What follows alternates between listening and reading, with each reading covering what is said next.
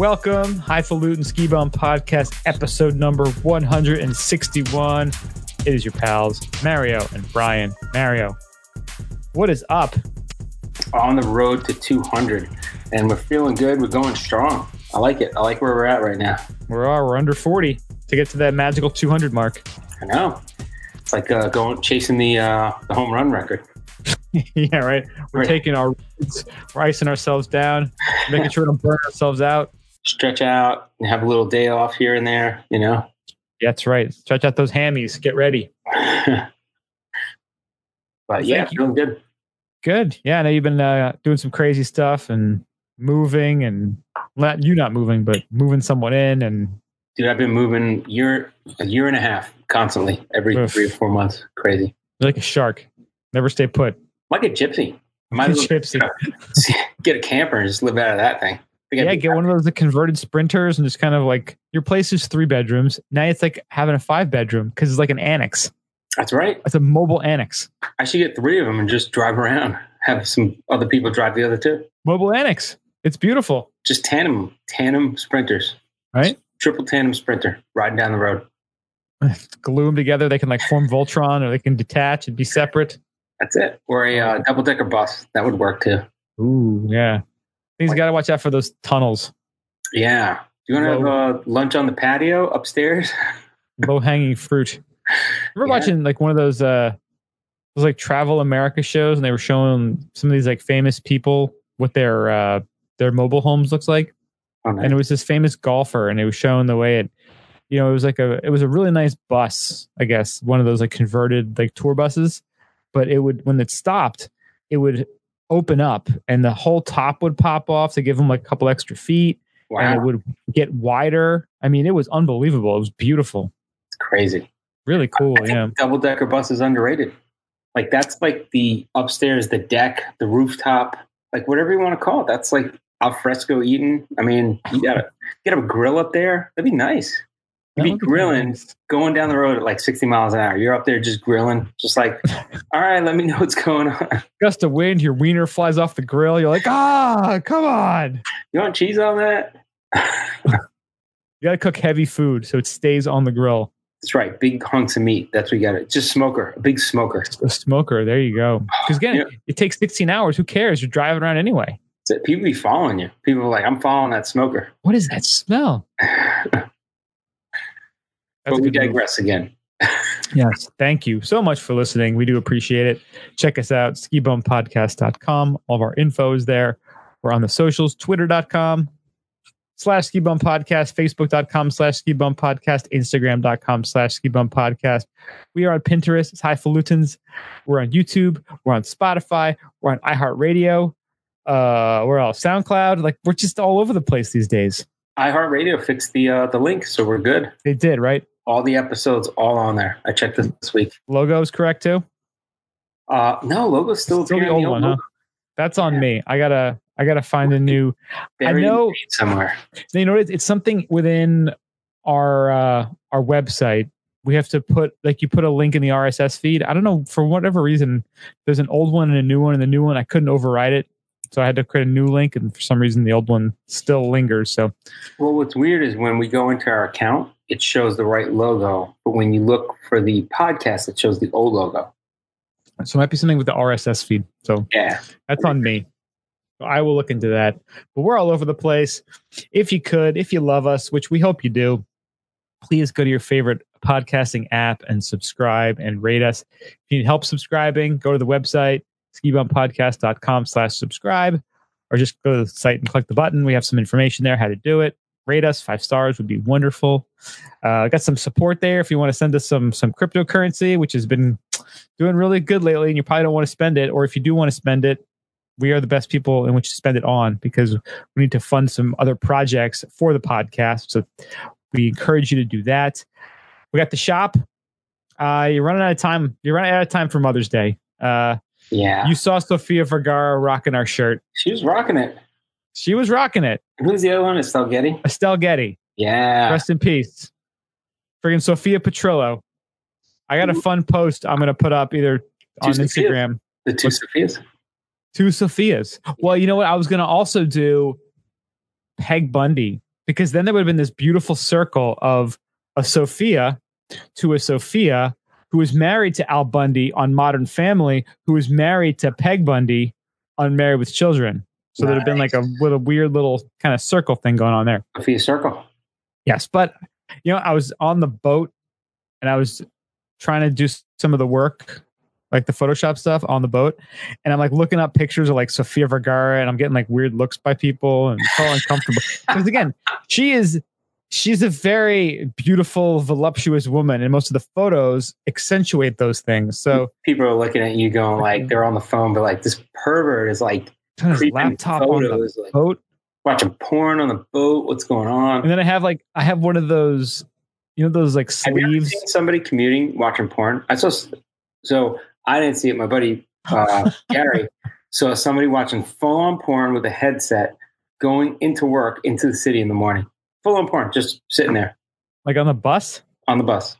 Wow. That's dedication to the game right there. Like, is he waiting? Like, is he catching up on, did he start in the morning and he has to finish? Like, what's going on here? Like, because you're not doing anything on the bus. Was it on the way to work or from work? To work. Wow. Talking like 7:00 a.m. full on hardcore porn in public. Good morning. Good morning. Hey, some people need coffee in the morning. Some people need fisting. I guess if you want to make sure nobody sits next to you in the seat next to you, put on the porn. That's a good move. Yeah. Good move. I want to see more porn on city buses. See if that works. That's exactly what we need. Yeah, that's it. More porn, less violence. How about that? Make porn, not war. That would actually be a really cool deterrent for people like looking at your screens, or like you have something else going on, but for them, if you're not at your proper angle sitting in front of the screen, it shows porn. Nice. A misinformation screen. I like misinformation. Exactly. That's right. Who needs to hide it? Just give them misinformation. Have it be like weird porn, like tentacle and, like cuckold, like just weird, uncomfortable stuff. Just like the most brutal porn you can have. Like humiliation porn. Like, no. You know what's fucked up? People will be like, oh, I saw that one. So into that. 5 stars. Right, tremendous. Sure. Wait. It's coming up now. Watch it. Oh. So much vomit. Oh, God. So much vomit. So you had in the ad Sophia and Sophia. It's like the Sophia's Choice. Sophia's Choice. Yeah. Right? That's kind of cool. Which one? Yeah. The skier or the hoodie? It's true. Depends on your bag. I like Sophia's Choice. I like it. Yeah. So yeah. Might have to run with that another few weeks. Check those out. And I'm trying to come up with some stuff for some summer apparel. And I have been inspired, but have had no goddamn time this week. I sent you a link. I don't know if you saw it. I want to create, and we talked about it about 2 weeks ago. I want to create a ski themed Hawaiian shirt. Yes. And I have found a bunch. Link last week. Yeah. I found a bunch of places where you can, there's 2 different ways you can go. You can go with I am going to have this company, like to send them the design, they'll make the Hawaiian shirt, or you can actually have them create the roll of fabric with the design on it and then sew your own stuff. Dude, I think you get plain shirts and a stamper and just stamp it all over the Stamp it all over? Hand stamp. Just get the fabric paint and hand stamped. Dude, I want to go. I want this to be handcrafted. I want this to be like Tommy Bahama quality, like Caribbean Joe quality. Brian, my vision. This is handcrafted. Dude, how much are those shirts? They're $615 each. Well, then I'll have only 3. They take 20 hours to make. Yeah, right. Well, I was thinking my mother-in-law is super into that kind of stuff. Like she's like all hippie-ish and is really good at sewing and making stuff. And she's like, make Andrea and her sisters like dresses when they were kids. I'm like, nice. Maybe I can give her this project, aka making her a sweatshop employee of like sewing shirts for us. Nice. Just make the simple things. Pillowcases. No, I want a custom fit Hawaiian shirt, which is an oxymoron. No shirts. We should bring back the fucking cape. That's not a terrible idea. Boom. Well, I was thinking, is there such a thing as a Hawaiian shirt onesie? Oh, there should be. There could be like, so it would actually be a onesie, but have like the flap from the Hawaiian shirt. Adult size onesie. Adult size onesie, Hawaiian shirt style. That should be the Sunday Fun Day onesie. Highfalutin ski bum onesie. And it's got to have like rubber underpants built into it because you're going to be partying and you want to be prepared. No, you got to, they call it the Texas catheter, otherwise known as the condom catheter. You basically put it on and you put the little hose down your leg out. So you don't ever have to go to the bathroom. You have so much wisdom to share with us. What's that, Texas catheter? Weehaw! We're going to roll on with the Texas catheter. Oh my the only God. thing that's sunk in from working in healthcare for a little while. The odd shit that you see. You're like, wow, I could use that at a concert, you know? And It's not a bad idea. But they should have like party diapers. You know, like, party. I mean, look at Ensure. You know, was it Ensure? No, Pedialyte. Remember that it was like nutrients for kids. Now it's like, hey, if you're going to get hammered, you might as well take some Pedialyte before so you don't get all dehydrated. Why don't you steal this from your kid when you get home? I mean, it's pretty messed up. That company has said, you know what, people want to party and we're going to help them party. Why haven't like Depends been like, listen, old people need diapers because they just go. These are party diapers. They make them like black and like gold. Dude, like party diapers. Somebody like a commercial, somebody dancing in a club. Like, do you see the line for the bathroom? I know I didn't. No, I didn't. I'm just like, it'd be like the Mentos commercial. Yeah, right. Like, Mentos and Depends together. That's it. You get a pack of Dependos. Oh. Depentos. I like it. Depentos. That's right. Every time you got to give them out. Every time you take a Duke. And then you put like you have to partner up with some sort of fragrance company like Acqua di Gio, like have some Armani. So when you pee in it, it actually smells like cologne. We have a friend that can make that happen, Steve. Oh, Steve. Mm-hmm. Paging Mr. Weaver. Mr. Weaver. Yeah.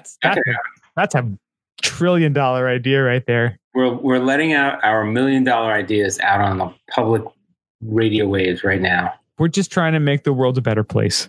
Yeah, that's really what it comes down to. This is what we do. We make things better. Party diapers. Boom. Party diapers. Dude, that actually, I'm gonna do some sketches on that. That could work. Depentos. Dude, all you're doing is repackage the pens as party diapers. You got to make them cool colors though, and have like designs. You can sell the shit out of those in freaking Burning Man and Coachella, right? Yeah, dude. I got my party diapers. We should plan this for Burning Man. Yeah, that's Labor Day weekend, so we have a couple months. Coachella have like a fragranted like diaper. Oh, this is like the, you know, Aqua de Joe diaper or something. I don't know. Fucking somebody wear it. This is a Jimmy Choo diaper. Coco. Coco. Dude, maybe Pitbull can like help sponsor this. If anybody would be down with selling party diapers, it'd be Pitbull. We got to get like a some dotted diapers. We definitely got to get like Old Milwaukee to sponsor it. The Old Milwaukee Dirty Diaper Walk at Burning Man. Have like an event, a Red Bull Dirty Diaper Walk at Burning Man. Can we make them out of hemp so they're biodegradable? Perfect. You could smoke them after if you want. You can smoke your hemp diaper. If they're clean, you can smoke them after. We found a way. We found a way to convert the urine to pure THC. Think about this. Listen, is there some chemistry? If it was made out of weed, how many people would soil that? Right? It's a deterrent. You're fertilizing it. You're fertilizing your weed. That's what you got to have a seed one. Cultivate. Put weed seeds in the diaper, and after you duking it, you plant it. Cultivate. All biodegradable, good for the earth, and then you get weed afterwards. This is a quadrillion dollar idea. That's a triple win right there. That's like an infinity win. Wow. All right. So you get this nice biodegradable, easily to break down with weed seeds in it. Yes. And when you're done, you just plant it. That's what I'm talking about. Oh, I like it. I like it. Genius.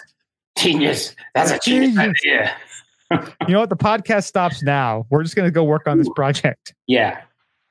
Okay, we're back after 4 hours. And we're back. The diapers are a success. We're doing this out of Jackson Hole right now. Yeah. God damn. Yeah, that's a good idea. See, this is why you listen to this podcast, for that particular reason. You never know when brilliance, inspiration, See, my problem is word I of wisdom. have these great ideas, and when I write them down, I can't read the handwriting the next day. That's the Yeah. problem. That's why I got to re-listen to it. This is all documented now. Diaper, weed seed.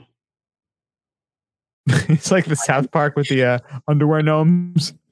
It's like hemp, weed seeds, diapers, question mark, profit. Profit. What does this mean? It's like it's the answer to everything that you ever wanted to know. 36. It's all cryptic. 36. 36. That's it. Coachella, Steve, Fragrance, Burning Man, Pitbull. That's it. It's happening. I'm going to put these notes on later, and people will be like, what does that mean? We get prototype them this summer. Oh, yeah. We're going to prototype. Think about it. You ski all day, plant it after. You could do it for skiing. You're going to leave a tree when you leave that area, right? I wonder if we could be called and not get copyright infringed like Under Armour. Under Armour. Under Armour. From Under Armour. Yeah. This has got some legs. I like this.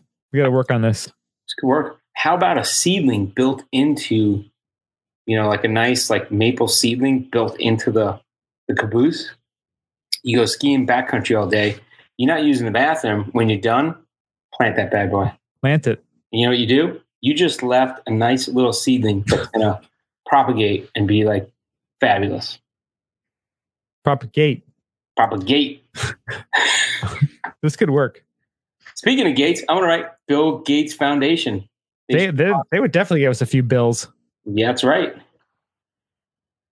I think Mars. M-A-R-S. No, this is all about EARF. EARF. That's afterwards. EARF. We're saving EARF. As you can tell, we've already been dabbling. It's time for Après Today. I want you to start this off because you've been on this quest, vision quest, and now you're off the vision quest. So let's get what you got going for Après Today. Yeah, I'm being full disclosure here. I was a giant failure in my attempt to take the month off of drinking. You did 2 weeks, right? I did 2 weeks ish, 13 days. Took a little hiatus. I was gonna try to make it till the 18th of May, but I decided last Saturday. It was May the 4th be with you. It was Star Wars Day. It was Cinco de Mayo weekend. We went out and got some fish tacos.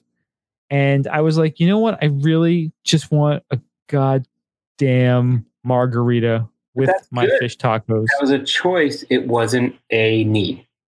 See, True. that's you got to get to that point. That's good. The problem was after that. So I had Saturday, I had the margaritas with the fish tacos. And then I ended up having wine the last like 3 nights. Because Andrea's doing her, she's doing that Beachbody thing, that 80-day obsession. So there's no drinking included. Like you can't drink during the 80 days. thing. 80 days. So she's like, damn, almost 50 days in already. We again had she had that weekend up in Killington where she took a little hiatus too. Yeah, but she's back. She's good. Even when she took a break. She's done an amazing job. Yeah, she had like 1 or 2. Like she didn't really go crazy, but so it's kind of you open a bottle of wine with dinner, and I had to drink the whole thing. So I drank it, and I said, you know what? Does a bottle of wine really keep? It doesn't. It doesn't. It just doesn't. It'd be wasteful. I mean, think about all the hard work. Right. All the labor that goes into that bottle. Seriously, you had to grow grapes. You had to squeeze the grapes. You had to ferment the grapes. You had to bottle the grapes. You had to ship the grapes. And it'd be selfish of me to not drink the bottle. So I did. It'd be a dick move to save it. Let's put it that way. And I just kind of kept the party rolling all week. This week, like there was like I had like severe depression one day, and I wonder now, thinking about it. Talked about it last week. I wonder if, definitely because of the season, and I wonder though if it was because I went back to drinking, and then like the next day just felt like shitty after drinking. And you weren't skiing. I think not skiing was the real big part of it, but So I'm back to drinking again, like the fat bastard that I am. So I decided to go with something good because you know what? That's kind of where I'm at in my life right now. Yeah, dude, classy. I'm not drinking Bud Lights. I'm not drinking anything that's like, I'm not drinking Pop Off. I'm not You're past the drinking Mad Dog 2020 days and the freaking Old Milwaukee. Like you're past that. PBR's past that. Past it. Way past it. I can't even, I look in the rearview mirror. I can't even see it. It's not even like close. But it's always remind me, you see PBR everywhere. I'm like, oh, I can't go back. You got to keep it real. Yeah, again, because you know what? Your liver's short. So you got to make sure if you're going to make it work, it's going to work for the right reasons. Yeah, keeps it real. So I went big, and I am currently drinking a green from the good folks at Treehouse Brewing up there in Monson, Massachusetts. Nice. And, you know, if you're in the New England area, I'm sure you have heard of, or most likely, hopefully, if you're a beer person, have tried something from Treehouse. I mean, their beers, like all of them, like they're all so good. Their IPAs are so great. Yeah, Julius is kind of like their starting point, and then a lot of their beers or a lot of their IPAs at least kind of take that flavor profile and take it and alter it and tweak it in certain ways. Yeah, the green is a lot like that. I mean, it's just so flavorful, and you know that it's a classic hazy New England IPA, and those are hazy as fuck right there. Super hazy. This is I don't think it's quite as much as that Burlington beer. Like, did you mix in milk with a beer? Because it's like super cloudy hazy. Yeah, crazy, it's just got great hop smell and great hop profile and just tasty and smooth aftertaste. It's outstanding. Good boon for that. And it's solid at 7.5. So you have a couple of them. It'll put you get you fighting. Put some hair on your peaches. It will do that. Yeah, that too.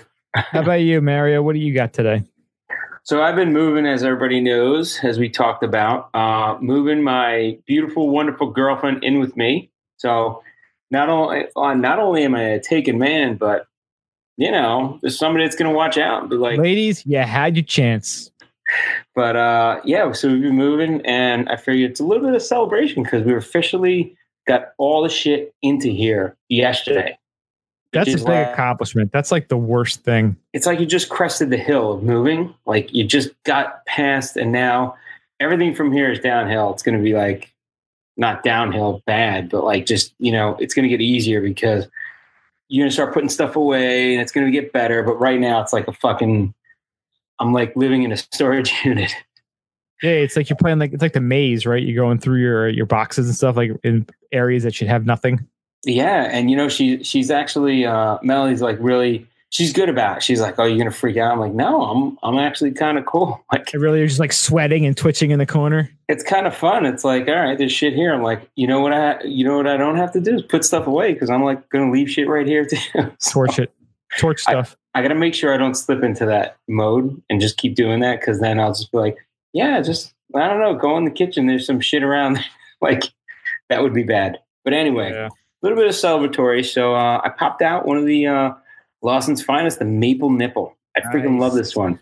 So I didn't have this till I went up this year. And also I'm reminiscing a little bit about the ski season, you know. So this is taking out the last little Maple Nipple and enjoying that, thinking about the ski season this year and thinking about what I'm going to do next ski season. And I love this thing. So this is an amber ale by Lawson's, and what is the ABV on this? This is 8%. Whoa! So, and it's an amber ale at 8%, which is pretty freaking beefy. It's a humdinger. But it's good. It's not like a sip of sunshine. It's definitely not. But it's a nice amber, almost mapley taste. I think they put a little maple or something in it. Now they do two different maple ones, right? They did the maple stout and then the maple nipple, right? The maple stout I didn't like too much, so that is the the maple stout. Did I try? Isn't that one amazing? I tried that one, but I didn't get it in the can. That was good. I don't think they either had cans or I just didn't buy a can when I was there. I was thinking about the triple sunshine. Yes, I still have mine. I haven't broken it out yet. I'd say age the triple sunshine because I wasn't a fan of it. It was good, but it was just kind of, I don't know. It was just too much. So the maple nipple though is like, it's a nice amber, like a traditional amber, but it almost has like a little hint flavor of a little bit of maple. So I think these a little maple seasoning in there. And well, coming from Vermont, that's acceptable. If you were doing that in Florida, maple syrup, you're like, whoa. See, it's like even when the snow falls in Vermont, if you catch it on your tongue, it tastes a little bit like maple. I don't know how they do that. Like maybe the maple's aerated. I don't know, but it's the magic. Dude, wouldn't that be awesome if in the snow cannons, if the water they use was actually the sap, like the syrup that they get from the trees before they, boil it down for syrup? Dude, that'd be great. And like ski patrol could just run by and like throw out like waffles right into the snow and just fucking eat them. That would be. Dude, I love waffles and I love syrup and I love butter. Like, do you have a waffle maker? Yes, I have 2 of them now. 2. So I bought one for her, and she has the old one that she, her son Bodie really likes. So we're like, all right, we'll keep the old waffle maker because it's like, it's a legendary waffle maker. It's good. Yeah, I got one of those fancy ones that you flip. That's what I was looking to pick up. It's so funny. Like you go on to Amazon and you look at the reviews on waffle makers, and none of them have like 5 stars. Like there's always like people who are, and it could be people who just like are just challenged enough that they don't know how to use a waffle maker. Yeah. But like I'd spend up to $100 on a waffle maker. Like I want to get like a good one that's going to last, one that's going to give me the waffle quality that I demand. I love waffles. So I looked high and low for this thing, got great reviews. The thing I like about it is it has a removable plate so you can wash them. But I don't like wash it. Like you got to clean it, you know what I mean? But you can't get it all wet because all the electronics or whatever is built into it. Right. These, you just pop out the waffle things, and then you can put like flat griddle things if you want to make like grilled cheese and stuff like that. So little benefits to it. But this one flips, so you get the full Belgian waffle experience. Ooh, I like that. You gotta get that like nice hollow inside with the crunchy outside. Because we do these really kick-ass, like they're gluten-free blender pancakes. So you use like, instead of using flour, you use oatmeal, and you just blend it up in the blender, and then you baking powder, maple syrup, egg. It's pretty simple like recipe, but we do it with pancakes, and I like the pancakes, but I would love to do a waffle version of that. Yeah. Have you seen the Kodiak? Was it Kodiak something? The power waffle cakes? Yeah, Kodiak power cakes. So they make a waffle blend. Mm-hmm. So I got that, and actually, like her son went from like regular waffles to eating that. He's like, yeah, they're pretty good too. And so he's yoked. Like, yeah. Perfect. He's got to get yoked. He's playing hockey, man. He's all jacked up from those power cakes. Gonna get all jacked up from the power cakes. I'm making protein shakes in the morning. Like shit's going down here. What are you using in your pancakes? Elk flour. Oh, I didn't know elk flour was a thing. It fucking is. You gotta make it yourself. Grind up elk organs and make pancakes out of it. Delicious. Elk flour. You throw a little fucking Mrs. Butterworth on that. So that's where you're killing me. Like you need like the fancy, like I want to know the guy who made my syrup. I want to see his beard. I want to know what color his flannel shirt is. I want that guy making my syrup. I like real syrup, but what I don't like is, so they have syrup comes in all the grades, right? Like the amber, like the different ones. I only get the highest one. That's the only one I know that exists. Well, I got a taster thing one time, and it was like they have the AA, the A, the B. Like there's all these different grades, and I'm like, wow. So you've been, you're in the middle sometimes. Usually when you're getting like maple syrup, so you got to get like the high end, but it's got to be thick. I like thick maple syrup. I don't like any fucking around. Don't water it down, man. Piss me off. I hear you. I'm not paying for water. I'm 80% water. I want maple syrup. I'll hydrate the maple syrup. How about that? And make my own thickness. Have you had any of those like bourbon barrel aged syrups? It's all a joke. What? It's all a joke. It's myth. flavor. But you get the flavor of the barrel in the syrup. But the disappointment is, I just wanted the goddamn syrup. I didn't want bourbon. If I wanted bourbon, I'd put bourbon in it. Pour like Jack Daniels in your syrup. No, I'd soak the waffle in bourbon and then put the syrup on top of it. What are you pussies having for breakfast? Waffles? Not putting any booze in your waffles? Fucking booze the waffle and then put the syrup on it. Boozing them up. High quality syrup cannot be matched. That's just it. Like, that's actually a good move, because like a lot of them call for like, you know, some sort of like milk or something in the recipe or water. What if you just put like whiskey in there? Fuck yeah. Just like whiskey waffles. Why wouldn't you? What are we having today, kids? Whiskey waffles. We're going to take a nap after breakfast. Okay, Grandpa. I'll see you little guys around 3:00. Are you wearing your DePentos, Grandpa? He's like, goddamn right I am. Grandpa's having whiskey waffles again. Does he have his DePentos? Oh my God. It's so beautiful. Yeah, I think the bourbon pancakes are better than the barrel-aged bourbon. You know what? Fuck, if you want bourbon, drink bourbon. If you want whiskey, drink the goddamn whiskey. Don't put it in stuff. Just drink it. We know you want. If you really love bourbon that much, drink the goddamn just bourbon. The flavor you're getting. It's enhancing the maple syrup. You wake up in the morning, do a bourbon shot, and then have your pancakes, normal American pancakes like they were made. Like the way the American, Belgian founding fathers made their pancakes. Settlers didn't have the luxury of having, are we going to have pancakes today? Like, they're lucky they had food. There's no bespoke maple syrup. That's right. There's nobody handcrafting some maple syrup, artisan maple syrup in the fucking, 1800s. No. It's like sugar water. Just drink it or die. Those are your options. You lucky you weren't shitting yourself, and you lucky you had food. Let's put it that way. That's true. That was McDonald's actually original slogan. You're lucky you're not shitting yourself. You're lucky you have food and not shitting yourself. I'll have a big breakfast because I'm lucky I'm not shitting myself. All right, I'll have 2 hamburgers. Extra pancakes, yes. McDonald's pancakes are pretty legit, though. I gotta say. As what? Coasters? They're legit as anybody else's pancakes. You know what pancakes are? Like, it's flour. It's like pancakes make me shit myself because they run right through me. It's like pancakes are just you got to have something in there. Like you up. Like they're just like you can't shit for days after pancakes. Like those McDonald's pancakes. So I had a conversation about donuts the other day. You ever eat a fucking donut? Like donuts just like run right through me. You get Krispy Kreme. Krispy Kreme has it's like dropping through and falling out. Like there's no stopping. Like Dunkin' Donuts stops a little, but it is still making you go, man. It's like goddamn water slides. Like rip. DePentos, that's where they come in. One of the worst meals I've ever had in my life was at a Perkins in the Poconos, where I ordered the French toast, and it was like 5 giant slices of thick, gnarly bread. And I ate it. I ate it all because I'm fat and cheap. And I'm I'm not wasting this. I paid for it. That's right. I ate all those goddamn 5 Perkins French toast things. And I don't think I chat for a week. I think I was just so... It was locked you up. It was like just a giant, those big tubes at the amusement, like when you're at a water park. It's like imagine taking a giant sponge and shoving that in one of those water slides. Just bound it up. You might have slipped a sponge in there and you didn't know it.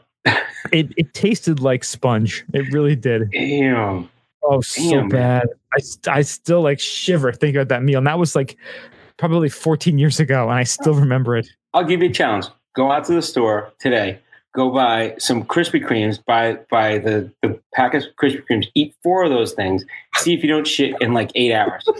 You cannot hold that in. It is, I give you maybe an hour. Maybe. There's a Krispy Kreme factory by where I work. They actually have the warehouse where they ship the donuts out from. Oh, but I'm not mad. I know going in, I got to be near a bathroom, but they're so delicious. There's sugar and they're bad for me, and they're just going to run through me like a freight train. I know what I'm here for. I know it's going to happen, and I willingly accept the consequences. I'm sitting there I eat 4 kale shakes. I eat kale shakes 4 days a week, for breakfast. And then I go to the Krispy Kreme. I'm I know what's going to happen, but it's good. It's good. It was the best of times. It was the worst of times. What they should do is package some Dependos in there. Depends. Dude, I'm telling you, Right in there. the amount of cross marketing that's possible with these things. You know what? They could give it to you in a bag. So instead of a bag, they put it in the Depentos. Luxurious, exotic diapers. And you know what, too? And you know what's the beautiful thing? This goes back to what we talked about a couple episodes ago. Imagine like being like Johnny Appleseed of weed we talked about. Like if you could just like chuck seeds in like the medians of highways. That'd be great. You take your Depento, just huck it at the side of the car right into the median of the highway, and there's going to be a beautiful plant growing there in a couple weeks. Weed. There's weed everywhere, Think man. how much weed there would be because of the Depentos. There'd be a lot of duty smell everywhere. That's the worst part. Listen, the state that I live in is known for its smell, so I don't think it would really negatively reinforce anything. Damn. All right, so we got one story while we're here in the wonderful App Pray Today section. A lot of stuff in the opera we fit in. Now, see, this is someone we got to talk to because this person, I think, they would understand Depentos. All right, so former Netflix creator just got $1.6 million from big names in tech for Liquid Death, which is water in a tall boy can. Yeah, and not like boozy water.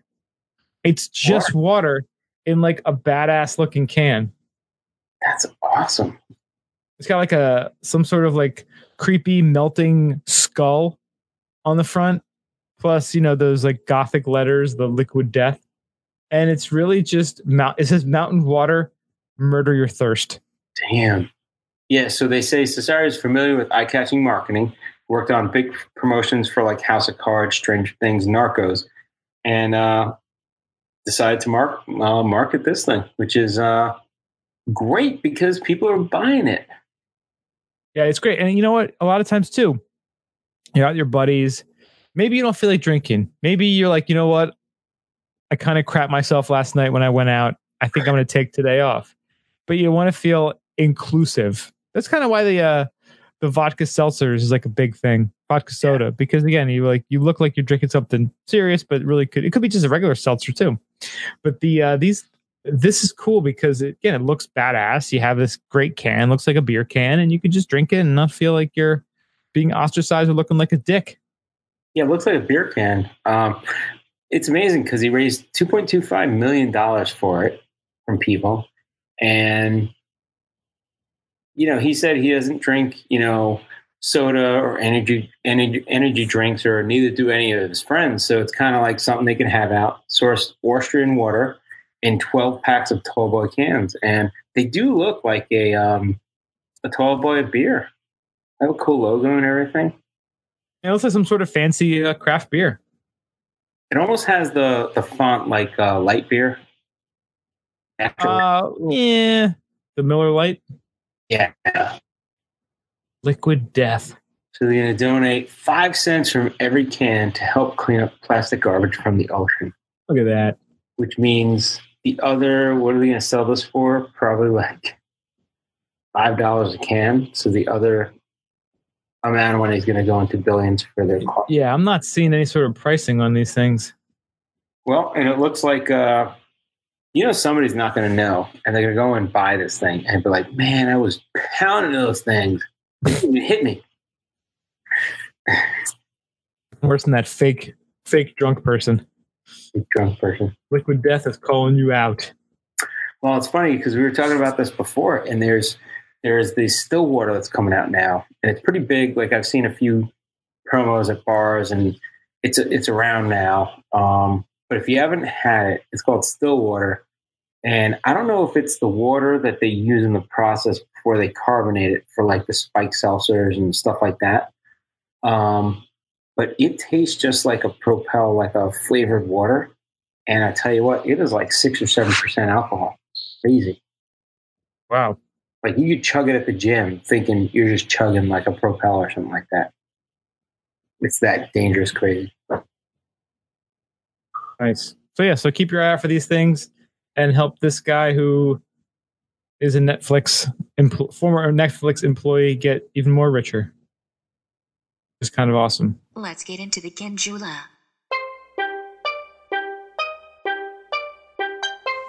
And this week, we don't have a bean. Well, That's okay. We have bean teas though, don't we? We're teasing the bean. We do have a bean tease. So we're trying to get our buddy Frank on next week to join us. So he'll have some wonderful live beanage. Hopefully that all works out for next week. That's what we're planning on. A little teaser there. Hopefully next week we'll roll that beautiful bean footage. Perhaps we will. We've got a couple stories here while we are here in the gondola. And it's crazy how many stories are out there now, like how big it's becoming all over the place. It's almost hard to to scale them down to just a couple. But I like this one. The CEO of soap maker Dr. Bronner's is getting into the cannabis game. I don't know about you folks, but this is I love this soap, the Dr. Bronner's Pastille soap. And it's all concentrated stuff, right? It's all natural oils and extracts. And you kind of take it. You buy. I like buying the big, giant, gallon thing from Costco and just filling little bottles. And you fill halfway and then half with water because it's so concentrated down. But yeah, you feel really clean. Doesn't have a lot of fake fragrances to it, and it's really good stuff. And the article is awesome. It's from the Portland Mercury, and I love the first paragraph. It says Dr. Bronner's is the largest natural soap maker in the world with the smallest label font known to existence, and has always seemed like a product used by people who also use cannabis. Nice. So then it goes on to say that David Bronner, who is the president, is to partner with California-based brand Flow Kana to launch a new independent venture called Brother David's. And the brand is promising to do some pretty cool things. It will offer sun-grown flower produced by 8 farms, which are certified under the Sun Plus Earth program. The program goes beyond traditional organic standards and certification to embrace regenerative soil practices and ensures farm staff are fairly paid. As Brother David's website states, they are celebrating small-scale family growers, practicing regenerative organic farming, and fighting to end federal prohibition once and for all. Nice. That's pretty awesome, man. Because, you hear about so many companies that are just, jacking up their products to squeeze every last bit of profit out of people. Pharmaceutical companies looking at you. And then you have a company like Dr. Bronner's where, obviously they're a private company and they're not, selling out to one of these big conglomerates, and they're kind of doing the things that they feel are right. Yeah. And it seems like the practices that they're partaking in, are positive, are good. So it's really cool seeing, a company that's this big start doing something like that. And, hopefully we'll see more companies doing that. Well, it's important to think about the companies that you support and that are making big profits and doing things in the environment. You really forget how detrimental it could be to the environment. So companies like this that support the farmers that are doing the right thing and fairly paying them and making it a symbiotic relationship where they can coexist for a long time is very important. I think I told you before, I'm reading this book about going back to the Civil War time. And this guy's talking about where they were doing logging. And the way they used to do logging is people used to buy out a stretch of land, just cut down trees like crazy and basically ruin it for 100 years. And then they started the idea. There's some guys that are in it for 2 years. They just want to make as much money as they want. They would log the shit out of everything, burn it all down, and then they'd sell the land. Because they're like, yeah, we're done with it. I made my profit. Living large, high in society, whatever. I'm getting new bowler hats and a fancy girl showing me, ankle. But there were guys that were, there were other companies that were coming out saying, we believe in logging this area and letting it grow while we log another area. And that's kind of the way you can continue to sustain your own, environment. And I think it's important. Companies that want to do that, like Dr. Bronner, it's important to support them because they're looking at, how people are making products that go into their product and supporting that ecosystem. It's very important. Yeah, and also too, because when you think about cannabis and, a lot of it overlaps with, hippie culture and the being communal and, a lot of the Yeah, it's a very big part of it, right? It's a really big part of it. And now with Canada legalizing, the US, slowly but eventually The lean dicks. going to going to legalize, you're starting to see a lot of those big money grabber companies rolling in. Yeah. And they talk about this in the article too. They say the altruism is welcome in an industry where pop polo shirt wearing bros such as Mad Men are talking loudly but saying nothing. Because again, that's what you're seeing is, a lot of these frat bros coming in. Oh, my dad's company is funding us, and we're starting this weed company, and we're making a shit ton of money, and we're just going to be buying Vineyard Vines shirts and being jerk offs at the Kentucky Derby. Mm-hmm. But seeing the Bronner guys, the Dr. Bronner guys, and the Brother Davids doing this it's kind of going back to what kind of that altruistic, hippie-ish kind of commune feeling, that oneness with the earth, which, again, it's really easy to make fun of that and make it seem like stupid and outdated way of thinking. But, we're all living on this planet. We're all tied to it. And if we trash it and ruin it and suck everything out of it, we're just going to screw ourselves and our future generations out of life. We would be supporting the people that are fucking up for the generation. Like we're trying to help preserve that, but like supporting that, those people that don't support it, like it screws ourselves. Like we're in an ecosystem, whether we like it or not. Yeah, you're playing the short game. We're on one fucking planet, Yeah, you want to play the long game, not the short game. Yeah. So this is pretty cool. So awesome job. And I will continue to keep buying Dr. Bronner soap after reading this. I love the way it smells. Now, it smells fantastic. They have the lavender one I've had, but they have other ones too. They've got a ton of different flavors. They have like a verbena one that's really good, right? The main one is the blue one, like the dark blue. Well, it's like a royal blue. That's the peppermint. That's like the default one. Yeah, they have lavender. They have like an almond one. They have spearmint. They have lavender. Good. They got a lot of different ones. If you go to like Whole Foods, you just be like, whoa. I usually don't get the liquid. I usually get the bar soap. And that's like fancy soap for me. I'm like, ooh, I got the fancy soap. Watch out. It's a night out. I usually get the pump. We bought a bunch of like the fill your own pumps. And then, like I said, buy the big giant jug of it. And you do half and half water and half that. And I use it everywhere. Every room, every bathroom, every place with a sink has a Dr. Bronner's dispenser. I love it. Nice. And the summer, it's great too because it's a little tingly. Like if you ever showered with it, it can make your nether regions. It could put them on high alert. Like you may think I've done something wrong. Something's burning. But did I put Bengay there again? What's up with that? Yeah. But it's great. Dude, if you've ever done that, like you do it once and you never do it. That's the peppermint. The peppermint get you tingling. The peppermint. But in the summertime, when it's hot and when you shower, and the worst thing is like when you live all the time, like when you shower and it's still hot and you're still sweating after your shower, it's like the worst thing. This makes you that tingly feeling. It actually almost makes you feel colder after you use it. So it helps keep you almost like that illusion of coolness when it's hot. But this is like a natural smell too. Cause like so they have like a citrus bar, they have a rose one, they have almond, like it's all natural stuff that you smell. And I tell you, it always reminds me of when I was little, we go to Puerto Rico and you just like the soaps there are like more herby. And when you're out like sweating or just out in like a tropical area, that's what you smell because that's kind of like what fits. Like you're not smelling.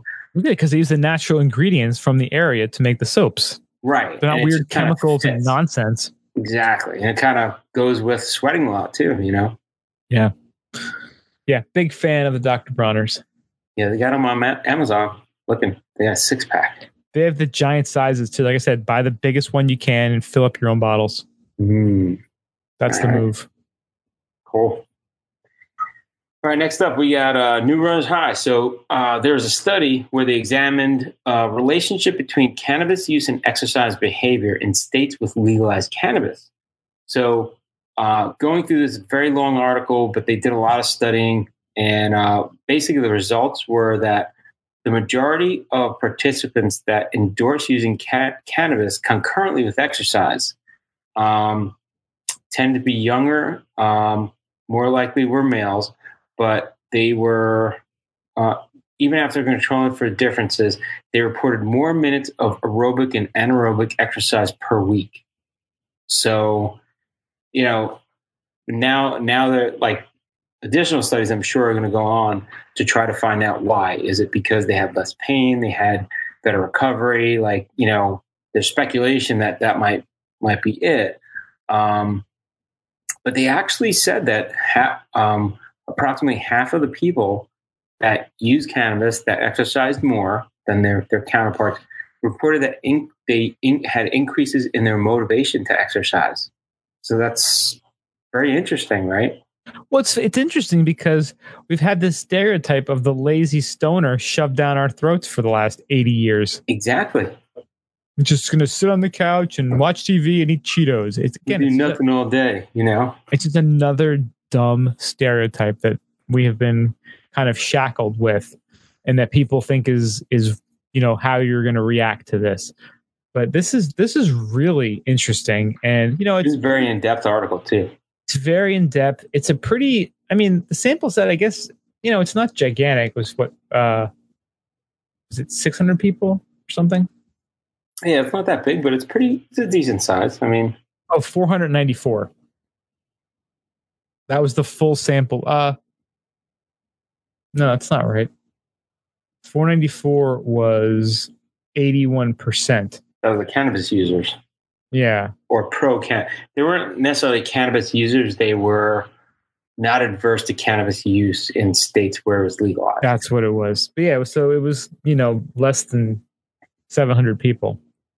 But again, you only have so many states that have it legal right now. And, getting these people in here and starting these studies and just getting this information out there that, again, it's not going to make you a lazy, do nothing, stereotypical reefer madness bullshit stoner. Yeah.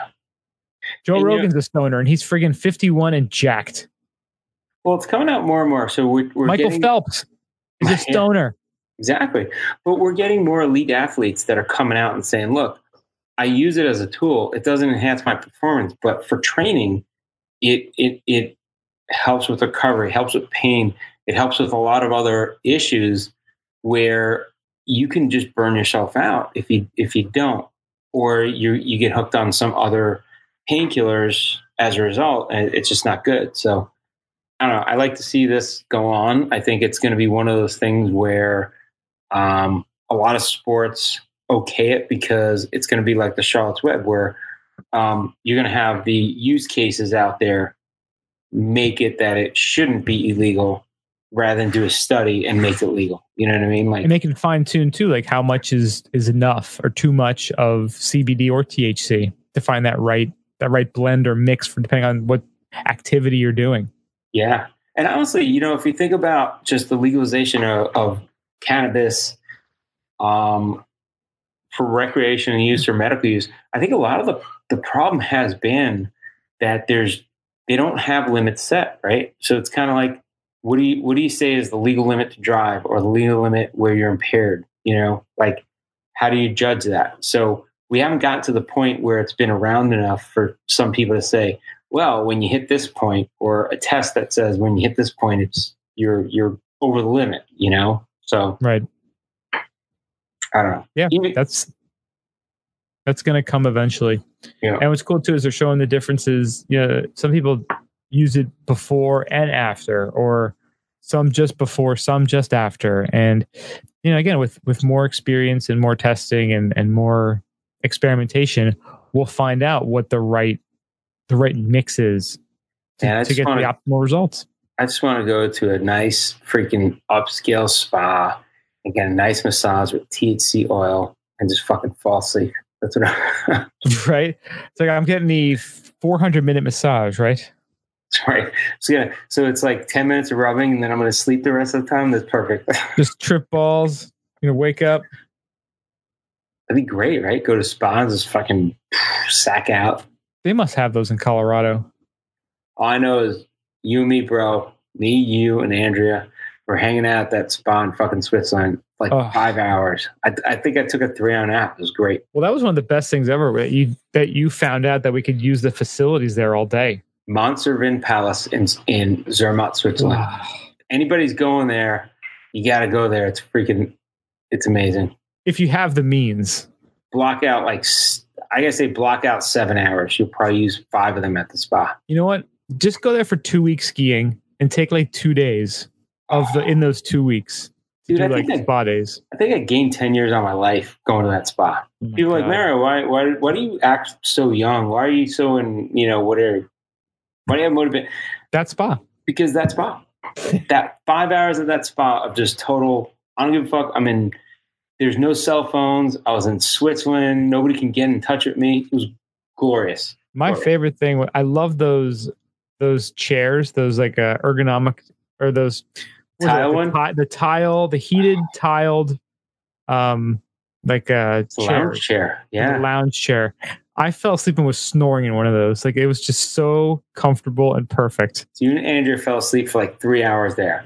I fell asleep for an hour in the nap room, which they had, which were like the foam thing, and then 2 hours there and an hour on the tile things when you guys were there. I didn't realize they were heated. I was like, this is really good. Yeah, those were some of the most amazing spa accoutrements ever. And that was after an hour massage, and then hanging out in the hot tub. If only they had a Speckstube, it'd be perfect. The sauna. Oh, Speckstube. Bring you meat. Just like meat chips. Like, I don't know. Hey, a pile of meat chips. Just have a handful. There's a pile of meat chips. It's crazy. I was like, I think I'm eating potato chips, but they're crunchy, but they're meat. Gluten-free. Yeah, gluten-free. Those are meat. Excellent. One more story while we're in the gondola, and I guess this is not gondola-ish exactly, but this is in the same realm, and kind of amazing that this is where we're finally evolving to. I like it. Denver, first in the U.S. to decriminalize psychedelic mushrooms. So psilocybin possession will now remain illegal, but would become police's lowest law enforcement priority. Wow. Yeah. Look at that. I like that. It's pretty crazy. So there was a really close vote Tuesday night into early Wednesday, and they've announced unofficial results. Initiative 301 narrowly passed with a 50.6% of the vote. Wow.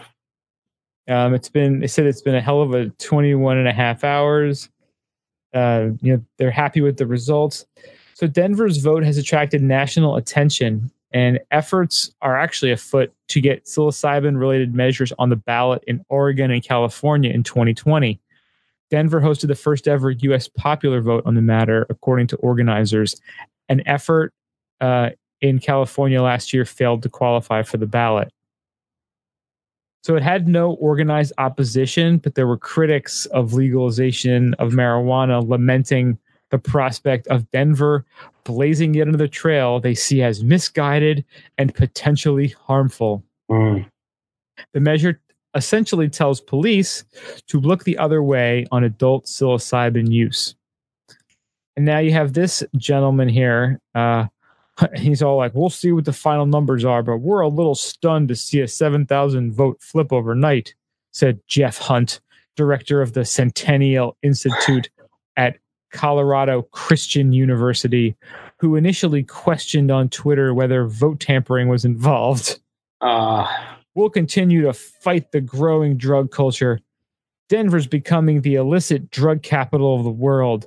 The larger issue is not good for our city. And then he added, marijuana has brought more problems than it's solved to our city and our state. And if we continue to go down this track, we're going to continue to see Colorado get in worse and worse shape. But is Colorado going to go bankrupt? Because that's where they were headed. Oh, they're not bankrupt anymore? Oh, it's a different situation. Now, this is run your fucking state the right way. How about that? This is probably way too soon, and I don't even want to bring this up, but yeah, Colorado, I mean, you talk about the marijuana, but all the taxes that it's helping, all the programs you're setting up, teen usage is down. What about all the fucking shootings in Colorado? Yeah. I mean, another goddamn school shooting in Colorado this week. Well, I mean, what other state has more fucking shootings? And don't even try to blame that on marijuana. Don't even fucking try that, because I guarantee you, marijuana is the least amount of problems in these people's system if they had it in there. Most of the time, it's all antipsychotic drugs these people are on. Yeah, but here's the other thing. So you talk about a nation, right? The United States, we're growing in population. We're not growing at the same rate in population that we are for law enforcement. So we need to put the law enforcement to enforce the stuff that's really that's really criminal behavior versus this other petty shit, which is, okay, bad recreational use. You know what? Maybe some people have to be responsible for their own actions. And if you fucking overdose on mushrooms, then that's just tough shit. I'm sorry. But can can you overdose and die from mushrooms? I don't know, and I don't really care. But we shouldn't really care about it as like, let's go arrest somebody unless they're doing something. So if you're intoxicated from alcohol or you're intoxicated from mushrooms, why do we give a shit? Right? Yeah, exactly. You're not hurting somebody. If you are hurting somebody or you are doing something that's illegal, if you're on alcohol, psychedelic mushrooms, weed, it doesn't matter. You broke the law. Arrest that person, but don't arrest them for having marijuana or mushrooms or alcohol. Like it's ridiculous. Yeah, these people just trying to, having this certain way of thinking and trying to make everyone fit within that drives me absolutely mental. We all have this freedom we're supposed to have in this country to make decisions that, assuming they don't hurt other people, we should be able to put in our bodies and do what we want with our own existence. Right. And we're not a police state. You know what? They legalize it. Yeah. They're not gonna put it on the goddamn kids' trays on the lunch. With their chicken McNuggets. They're taxed. They're not forcing it down your throat. They're not making you take it. It's just an option for people who want it to not get in trouble because of some bullshit law that you people seem to push and want to get people locked up in prison. But here's the funny part. They're not saying that you can't have it, So they're going to pass this law and they say, okay, we're going to decriminalize it. Ultimately, they're going to still tax it. So the government's still going to get their share. Like the law enforcement's still going to get their little cut. I mean, come on. Yeah. Some of these people are just so narrow-minded in their focus, and I don't know if I think they're trying to save the world or what their agenda is in all of this. But again, let me ask you this: alcohol has been out there for a number of years, has been legal.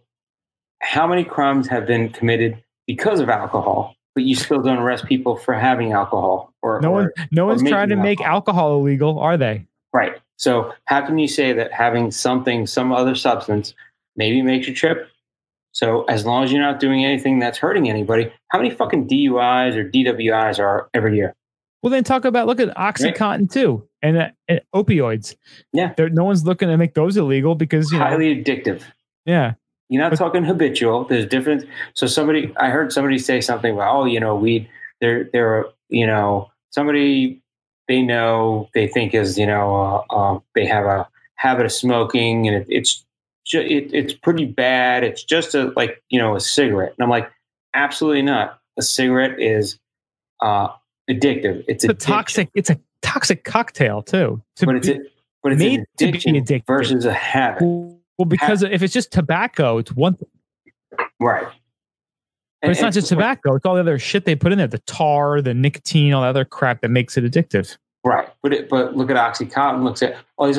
Their addictiveness is different than a habit. A habit is you chew gum, you chew your nails, you do something habitual. That's different. Whereas an addiction is you need it. Like your body. It's like chemical. Yeah, it's a chemical addiction. It's a really crazy fucked up thing when you start looking at the science behind it. I don't know. I just I agree that they should decriminalize it because what good are they doing by criminalizing it? Let's put it that way. Yeah, and they actually announced the FDA granted psilocybin breakthrough therapy designation for its potential to help with treatment-resistant depression, a status that speeds up the development and review process for a medicine containing the substance. Well, that's how a lot of these medicines came about, was they were trying recreate some of the effects of some of these like mushrooms and things like that to treat patients. And why not go to the original source? Like, why not? Yeah, the folks who are against it, it really is just an arrogance and a desire to relive some sort of bullshit fake existence that existed in the 50s. Well, it's like the pharmaceutical lobby. I mean, they're against it because if anybody can create it, then they wouldn't need to go to them. Yeah. I wonder what this guy's, what is his incentive? Why does he want to keep this illegal? What is it that he feels is it his calling? Is it like, I don't even know. Like, I don't even know why someone would want to go out of their way to fight this. If enough people like wanted it to be legal. I don't know. That's not my kind of mentality. I think it's unfortunate that people get a moral stance and they wrap it within a religious stance, right? So they start getting their morality and they wrap it within religious belief. And there's nothing in any Bible or any Quran or any, anything out there that is going to say that should be against your religion. It's just you've taken a stance on it morally, and you've decided that is going to be not good or against God's will. And it's bullshit because you put that in there. God didn't put that in there. The person that wrote the Bible didn't put that in there. You put it in there.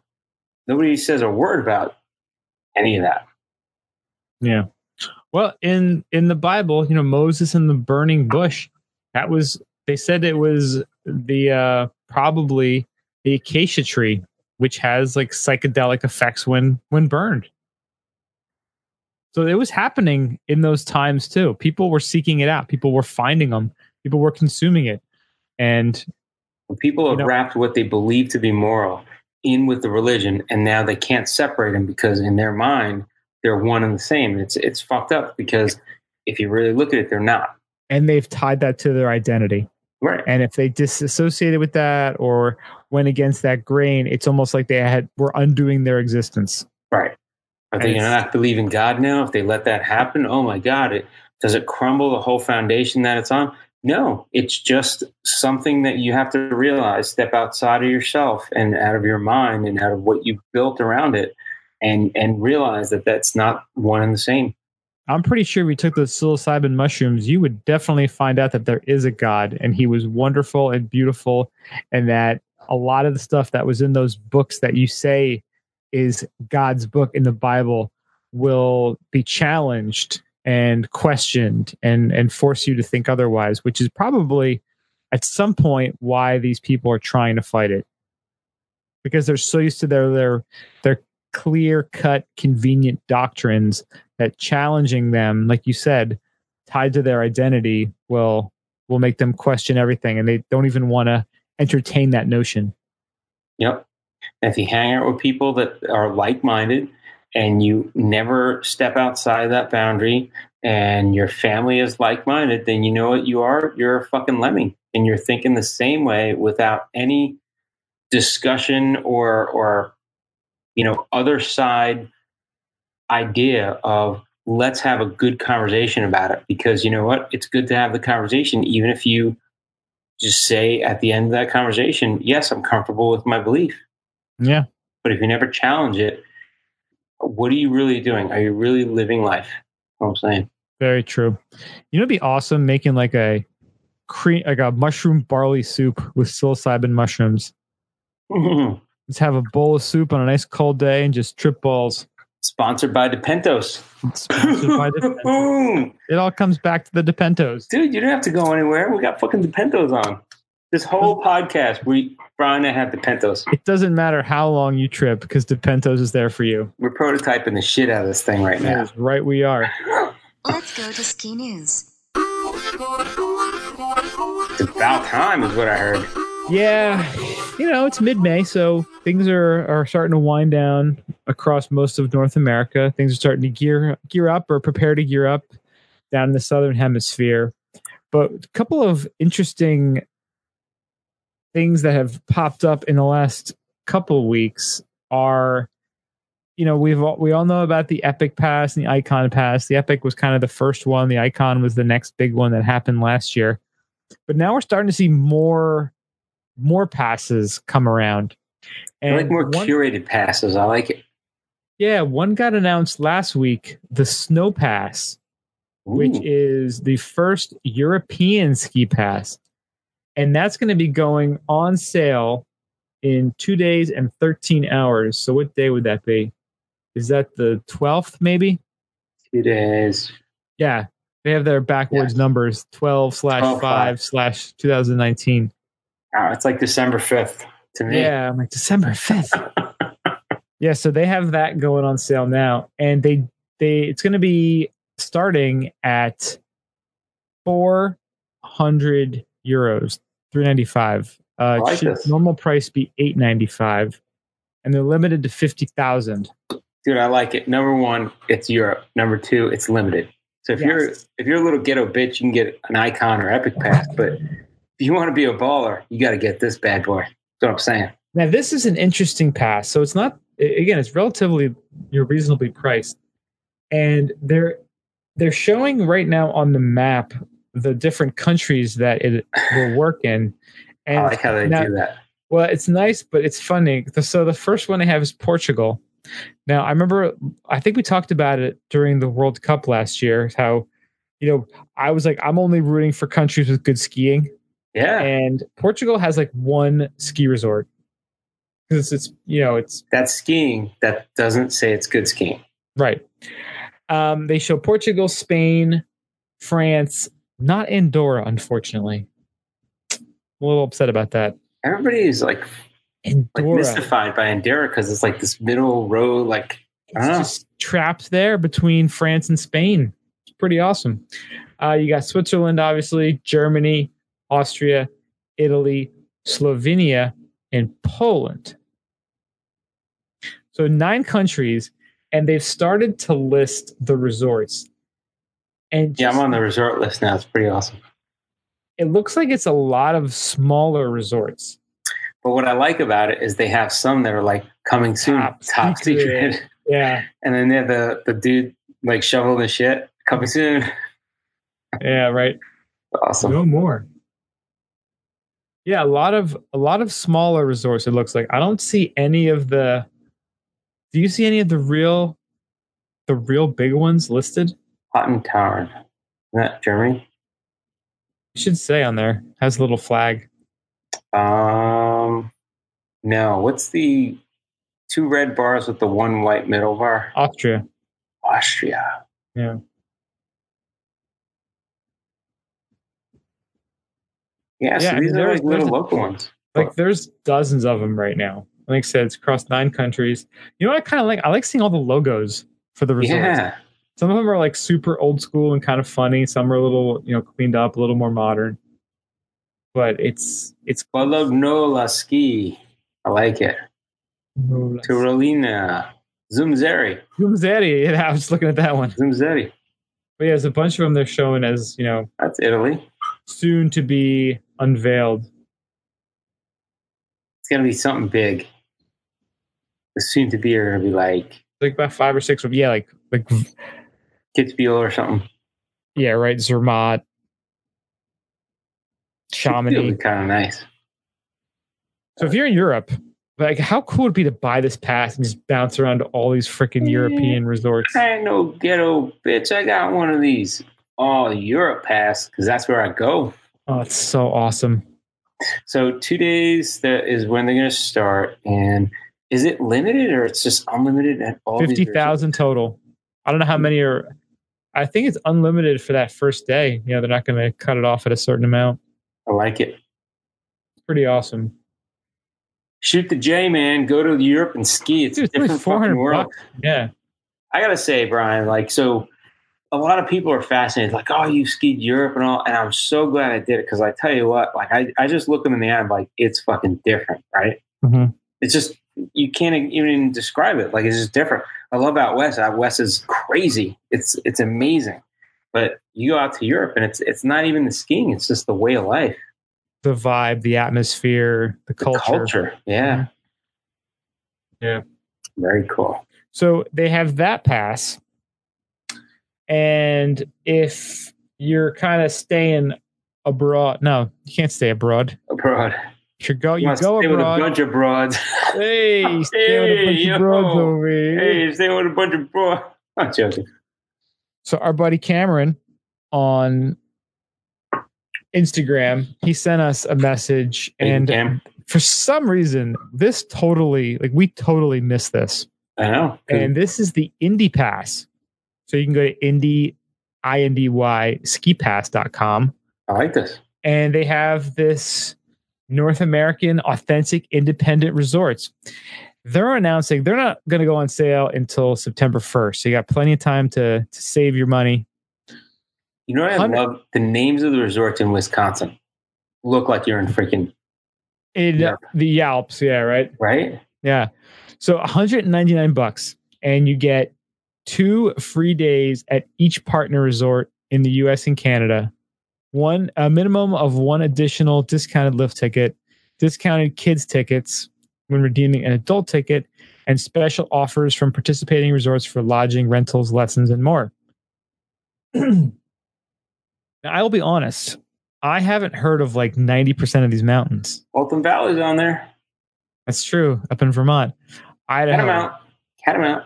Idaho, you got Brundage Mountain, Silver Mountain, Washington, White Pass, Mission Ridge, 49 degrees north. Oregon, Hoodoo. California, Mount Shasta. Montana, Red Lodge Mountain, Lost Trail, Powder Mountain. Utah, Beaver Mountain.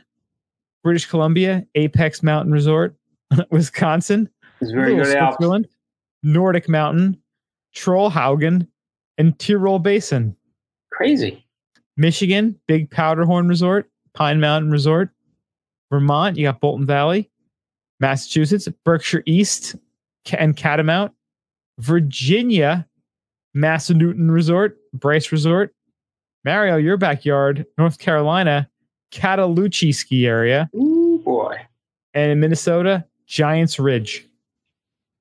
Additional resorts are being added too. That's nice. They sure goddamn are. This is cool because these are the small independent mountains getting together to fight the big epic and icon passes. You know, because they may have to do this just to survive. So I like it. I mean, you know, when we talk about big resorts, and we always try to go travel to big resorts here and there.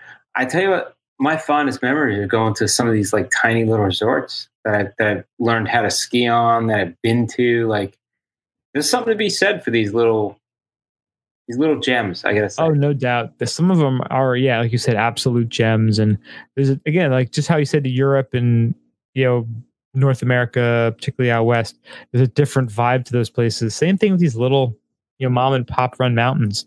And, for skiing and snowboarding to survive and thrive, we really need these to be successful. And, like we're local and we've gone to local mountains, talk to Alba Adventures and even they promote the idea, like, they're looking to go skiing. Like, it's not about like having an endless amount of time or money. It's like trying to get your skiing days in. And when you have to do that, it's great to find these little local mountains that really, you might learn how to ski on. I'd imagine more people learn how to ski on these little mountains than they do on the big resorts. I don't know. Memorable times too, which is great. So yeah, totally agree. Cool to see. Yeah. So pretty cool new passes that are coming along for this upcoming season. All right. You got the next one? I can take this one too. Yeah. Eco affordable housing project in Basalt endorsed by Planning Commission and opposed by neighbors. Uh-oh. So this is big news it's going down. Out of Aspen. And it's that the Aspen Skiing Company has announced that they have a project that they're working on. It's an affordable housing project in Willits Town Center, and it received endorsement from the Basalt Planning and Zoning Commission, but still faces widespread neighborhood opposition. Oh, man. It's like the reverse gentrification. Yeah. The Planning Commission voted 4-0 to recommend the approval of the project to the town council, which will start the review process next week. SkiCo hopes to have direction from the council by the end of May because it needs to exercise an option to buy the property. And what they're looking to do is they're building 4 stories within the town's 45-foot height limitation. And they're looking to build 36 units that could house 148 people. 8 of the units would have price controls and be available to renters outside the company with a preference for childcare providers. So they're trying to finally get some affordable housing in a ski town. It's usually just gets shut down, but this seems like a pretty legit opportunity. And like I said, of those units, it says 8 of them, of the 36, would have price controls. And that's good because people that work there have to live too, right? Oh yeah. Well, they were saying that, if you were looking for a regular place of that, 1-bedroom size, they said a free market rental complex in Willits rents a 1-bedroom unit for $1,740 per month. Damn. Which is not cheap. Yeah. So this is kind of fighting that whole thing we've been talking about for years about how all these ski towns just get bought up by rich folks who keep them as, 3rd, 4th, 15th houses that are abandoned. And these would actually have people living in them full time. And it's people who are working for the mountains for the most part. That's why they're building this. So this is great to see. Yeah.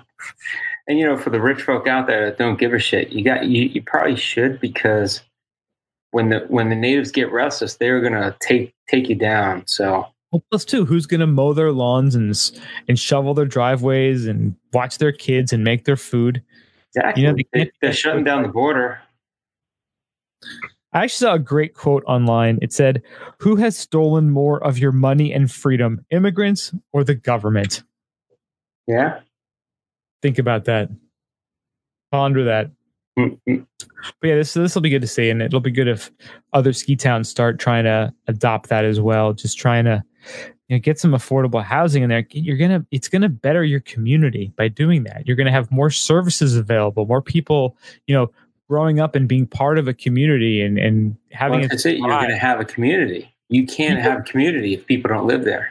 You're going to be folks who are going to live there full time. They're not going to be there for 4 months like a lot of these Aspen folk and then go back to Silicon Valley or Hollywood or whatever. Right. So this is people who want to develop roots and grow a family and live in that neighborhood. Well, think of the people that live and work in the town, right? So if you price it out of the range, they're going to come in for seasonal help. They're going to work and they're going to get the hell out of there. They're not going to care about the town. But if people are there, I mean, it's just different. It's a real town then, Yeah. People need to think a little more long term, not be so short sighted. And speaking of that, let's talk about China. They're saying skiing in China is on the rise. So there are signs that interest in I wish we had a freaking gong after you said that. Wait, do we have a gong? China is on the rise. Oh, gong. Yeah, I have nothing to gong. Damn it. No, that's not. Hang on. You ready? Did you hear that? Yeah. All right, so one of China's leading ski regions has reported that lift ticket sales exceeded 1 million for the first time last season, which is pretty impressive. So the Chongli district of Zhangzhou, is that a real name? In North China's Xanadu, in China's Hebei province has some of the most advanced ski area infrastructure in the country. And it's going to host events in the Beijing 2022 Winter Olympic Games. So it's nice to see they're actually ramping up. And, some of China, they do a little gamesmanship with some of their stuff. But they're going to host something and they want to make sure it's a prominent showing. So they're boosting and I don't know if they're boosting or they're telling people to go skiing, but it's great. So, The FIS is saying that total lift ticket sales in the area's 7 ski resorts last season reached 1.07 million during a 100-day ski season, which is that's pretty good. So I'm interested to see how the Olympics go. I'm sure they're going to go off pretty good because it seems like, unlike Sochi, it's an area where they get a lot of snow or they get decent snow. I thought they were saying they don't get snow there and they were going to have to make it all. You hear different things. They said 101-day ski season. That's not bad. It's not amazing, but yeah, they're it's not terrible either, though. Yeah, so they're saying between the 7 skiers today, they have 169 piece with a combined length of 162 kilometers, served by a total of 67 lifts. So they're saying skiing is booming in China as it prepares to host the Olympic Games in Beijing. So that's interesting, but I still think aim to create 300 million skiers and snowboarders. Damn. Yeah, I think this is all like a pump up to the. It's a hype to the games, but we'll see. Yeah, they also talk about the indoor all-weather cross-country resort that they built. Did you see that cool. That picture? It's amazing because they will just go out and just like build a whole damn thing, Yeah, it looks like a combined like hockey rink and tunnel. Like you would drive your car in and they just packed it with snow and like air conditioned it. And just train. That's it. It's pretty cool. Yeah. Yeah, it is pretty cool. Hey, if they could have the World Cup in Qatar in 2 years? That's still happening, or did they ever change that? No, they didn't change Qatar. I don't think so.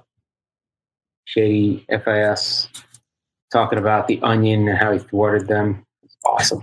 I love that guy. Yeah, 2022. Yeah, that's going to be a shit show. Oof. Sure. And they are like the most abusive, like slave labor ever. It's like indentured servitude. Yeah, it's pretty bad. But they got oil money. That's it. Oil money.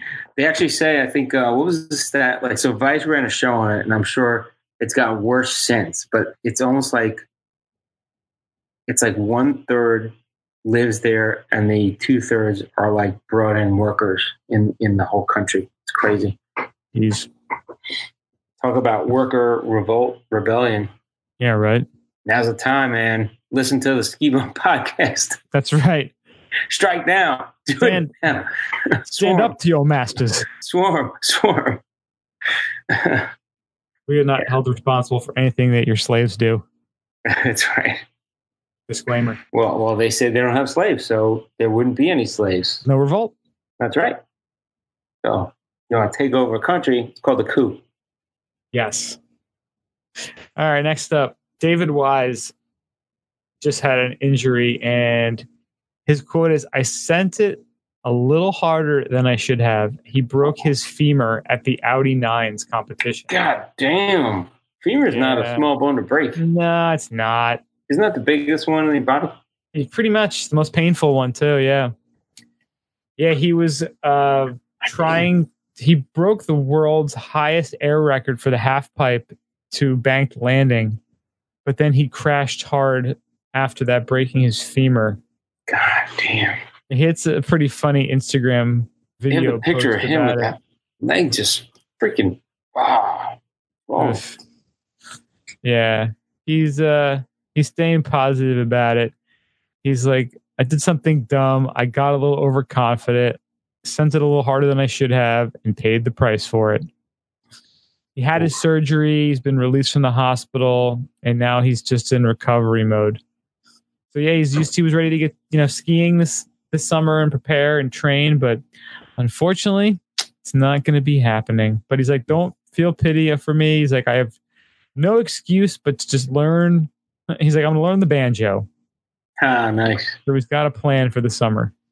That's cool. Which is crazy. So David, feel better. Yeah, recover. Can't wait to see you out there again, and just be careful.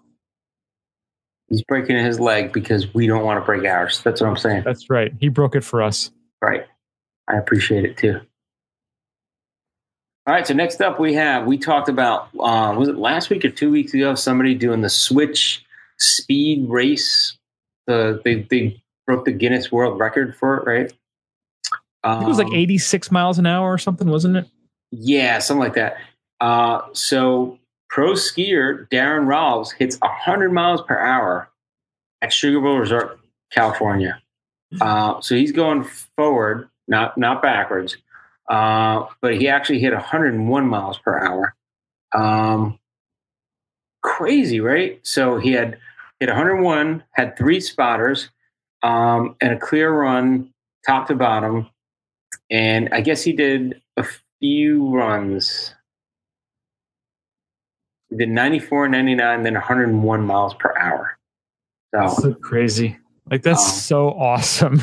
That is so insane. So he said had fast spring snow and cloud coverage, keeping the surface greasy.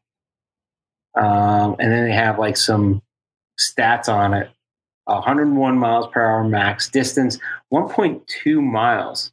So 1.2 miles he covered. He reached 101 miles an hour and descended 1,033 feet. Wow. So I wonder how much of it was like a runoff. So after you hit that peak, that top speed, I mean, it's not like you're just going to like turn your skis and stop. Like, you really need to kind of have some runway available to slow down. I gotta say, I might be able to beat him. Think so? And you know why I'm saying this? Just off the cuff. I gotta believe I'm fatter than him. Dude, man, the weight will just take me down. If I could go into like a, aerodynamic, just tuck fat tuck, I think I may need to eat more barbecue before I get on there. Probably, yeah. Yeah, the kind of barbecue that goes to your feet. Keep you nice, solidly planted. Be great. Collard greens. Just fat it down the mountain, man. Fat guys fly.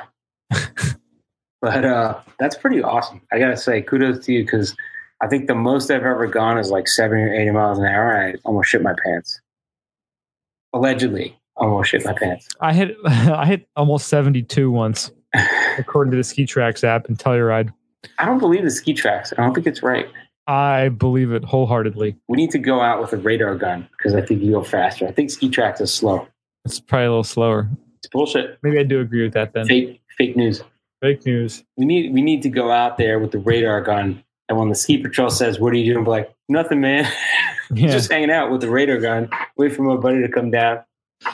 He's like, I'm looking at a little place called None of Your Goddamn Business. We're gonna ski in a little valley known as None of Your Goddamn Business. All right. And one last story in the ski news. This is from the Wall Street Journal. Facebook CEO Mark Zuckerberg drops $59 million on Lake Tahoe properties. This is not actually ski news, but it kind of is, because Lake Tahoe is a magical, wonderful ski, all year amazing resort. But you have to realize when it gets fucked up, who started fucking it up. So it's good. It's good to cover. Yeah. And I tweeted this and put it on Facebook last week that, because we are the products that makes Facebook money, our pictures, our comments, our everything, that's just Facebook using our data to create ads that they think we're going to click on. They, adjust our feeds to get us more angry and fired up, so we use the app more and click on more ads. Because of that, I feel like we actually got a house in Lake Tahoe and that we should be able to use it. Because all of Zuckerberg's fortune is built on our information and our photos and videos and comments. So that house is actually part ours. It's the people's house. It really is. He bought 2 private estates on Tahoe's west shore, south of Tahoe City. The first property purchased is known as the Carousel Estate. It was one of the handful of high-profile Tahoe properties that landed on the real estate market in 2017. He also purchased that property for $22 million, $7.5 million less than the listing price. Damn. Look at that. Guy's a fucking billionaire and he's still friggin' chewing down the price. Fucking dick. Fuck What that a guy. dick. Yeah. What a dick. Yeah. So we're gonna get the official address. We're gonna find out where it is, and we're gonna start. Maybe just bringing like a bunch of RVs, having a big old party on his property. That's it, man. Isn't it Facebook like a big GoFundMe? Isn't it like a donation thing? Because think about it, like they didn't build anything for us. They built a place for us to give them our stuff. So kind of like you're saying, like this is kind of our house. I'm just thinking, like Facebook is our company. We just roll in there. Anybody should be able to walk in and be like, yeah, I'm having coffee. Go fuck yourself. Just pick one of the estates and we'll take that one. That's it. Same. Yeah. The fuck Mark Zuckerberg and fuck Facebook. I'm calling really party out at Zuckerberg's house. And that wraps up the ski news for the week. So rolling into the main topic. And we'll be honest, our main topic is a little bit loose this week. We had so many good stories. It was more fun just talking about that kind of stuff. Oh, we talked about a lot of stuff already. We talked about a lot of stuff. Yeah, we had some really good stories this week. There was already a podcast. And so, yeah, we're kind of winging this main topic. It's that time of year. You know, it's been that time of year the last couple of weeks. But where we are, you know, it's just sort of starting to wind down the ski season and getting into the summer times. And we talked about depression. We've talked about highlights from the season. And now it's, you know, once you lay that thick layer of wax on your skis that you're not going to scrape off till the fall. You got to start. You've already flipped the egg timer. You have to start preparing already for next season. Right. And at least have a plan to prepare. Like, at least what are you going to do? Right. Yeah. And of course, everyone after every ski season is always like, well, I'm going to work out harder this summer and I'm going to be better for next season. And probably 4% of people actually do and follow through on that. Everybody goes to the beach, gets fat, sits by a pool or on a beach and drinks, and that's just it. Eat fish tacos inside, drink margaritas with them, and right. Yeah. But now is the time. Like now is really the time where you can start preparing and you can still have your skiing memories from the season fresh enough where you're like, yeah, you know what? If I'd gotten a little better shape, I would be able to do more of those runs or make that climb or do that descent. So now, I mean, you really can start manifesting next season now by getting the exercise, the flexibility, the endurance training, all that stuff you need now, preparing and getting started so that when November comes or October comes and you're ready, like you can just get out there and be the best you can be. That's exactly right. Ski season starts now. Your ski season for next year starts now. And you know what? We're not getting any younger.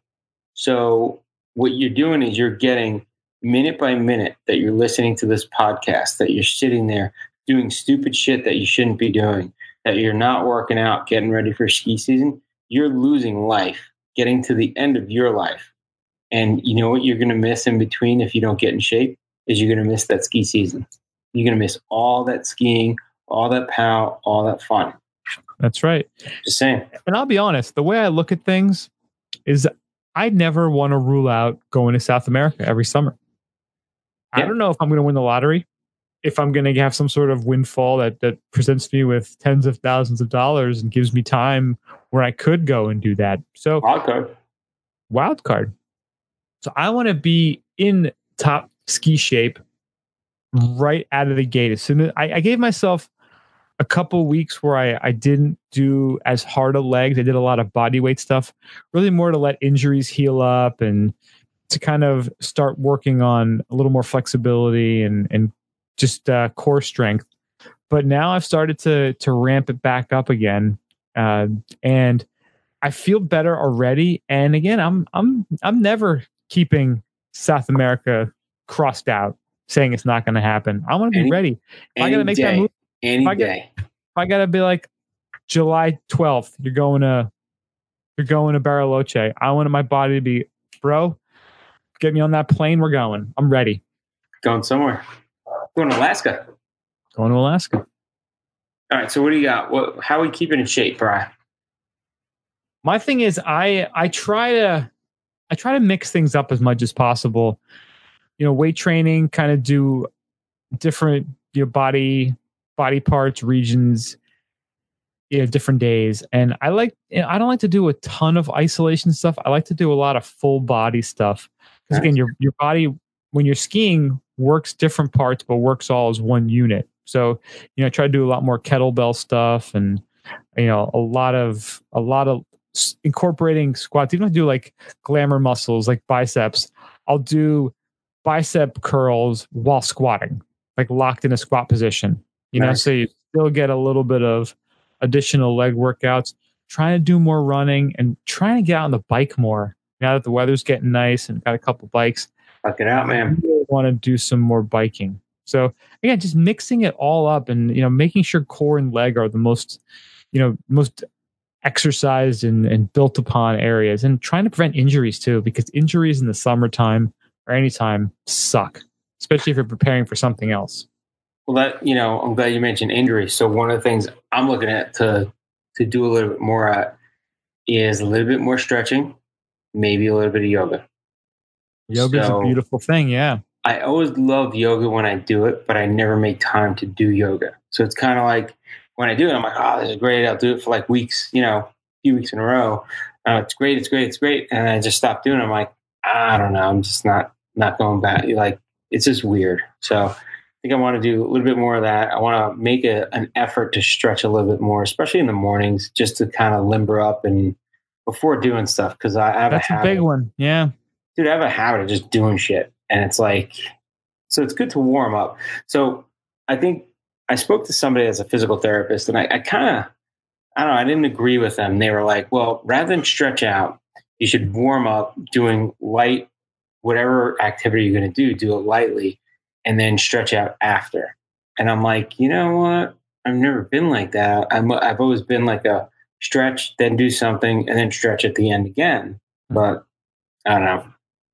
I guess make sure you don't stretch too hard, I guess, before you start working out, then work out and then stretch. You stretch a little bit deeper. But yoga is just good. I mean, it's so good for full body exercise and core strength. Yeah. Again, a lot of times, those stabilizer muscles, which you don't ever work out, Yeah. Yeah. Like I was, saying earlier that Andrew does that beach body thing, and she does this 80-day obsession. And I did one of her Saturday workouts with her, and it's like a 35-minute workout where it's a lot of body weight and cardio stuff. And it just it kicked my ass. I was just dripping sweat after doing it. And again, because it's a combination of strength and endurance. And I'm good running. I usually bang out like 5 miles a couple times a week. I'm pretty decent strength wise doing exercises. But when you mix those two together, it is a different goddamn world. And you're doing a different workout. I mean, if you run every day, right, you'll be able to bang out 5 miles, no problem, right? But now you do something else that you don't do normally, and your body just is like, what the fuck is going on? Crazy. Yeah. Yeah. So it's great though too to mix those things up and try different sports or activities, because you can find some holes in your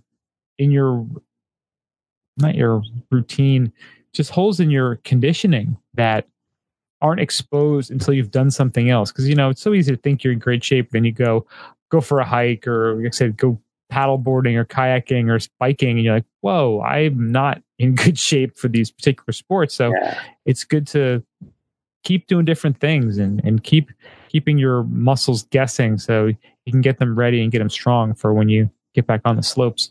Well, it's definitely good to work out at the gym, but you definitely have to keep getting out. I mean, while a lot of people complain that they don't like the winter because there's not much to do, you got to be conscious of that and do a whole bunch of shit during the summer, because I mean that's the off season, but you got to enjoy it out there too. Otherwise, you're gonna hate it. Got to get out to the beach, do a little paddle boarding, do a little running, do something to get out, biking. There's so much fun stuff to do. Yeah. Because the real exercise that you do outside is so much better than being in a gym. I've never been a gym person because I'm not a big glamour muscle guy. I'd rather do stuff than be able to look good. I don't know. Just just my point of view. But yeah, definitely a lot more muscles.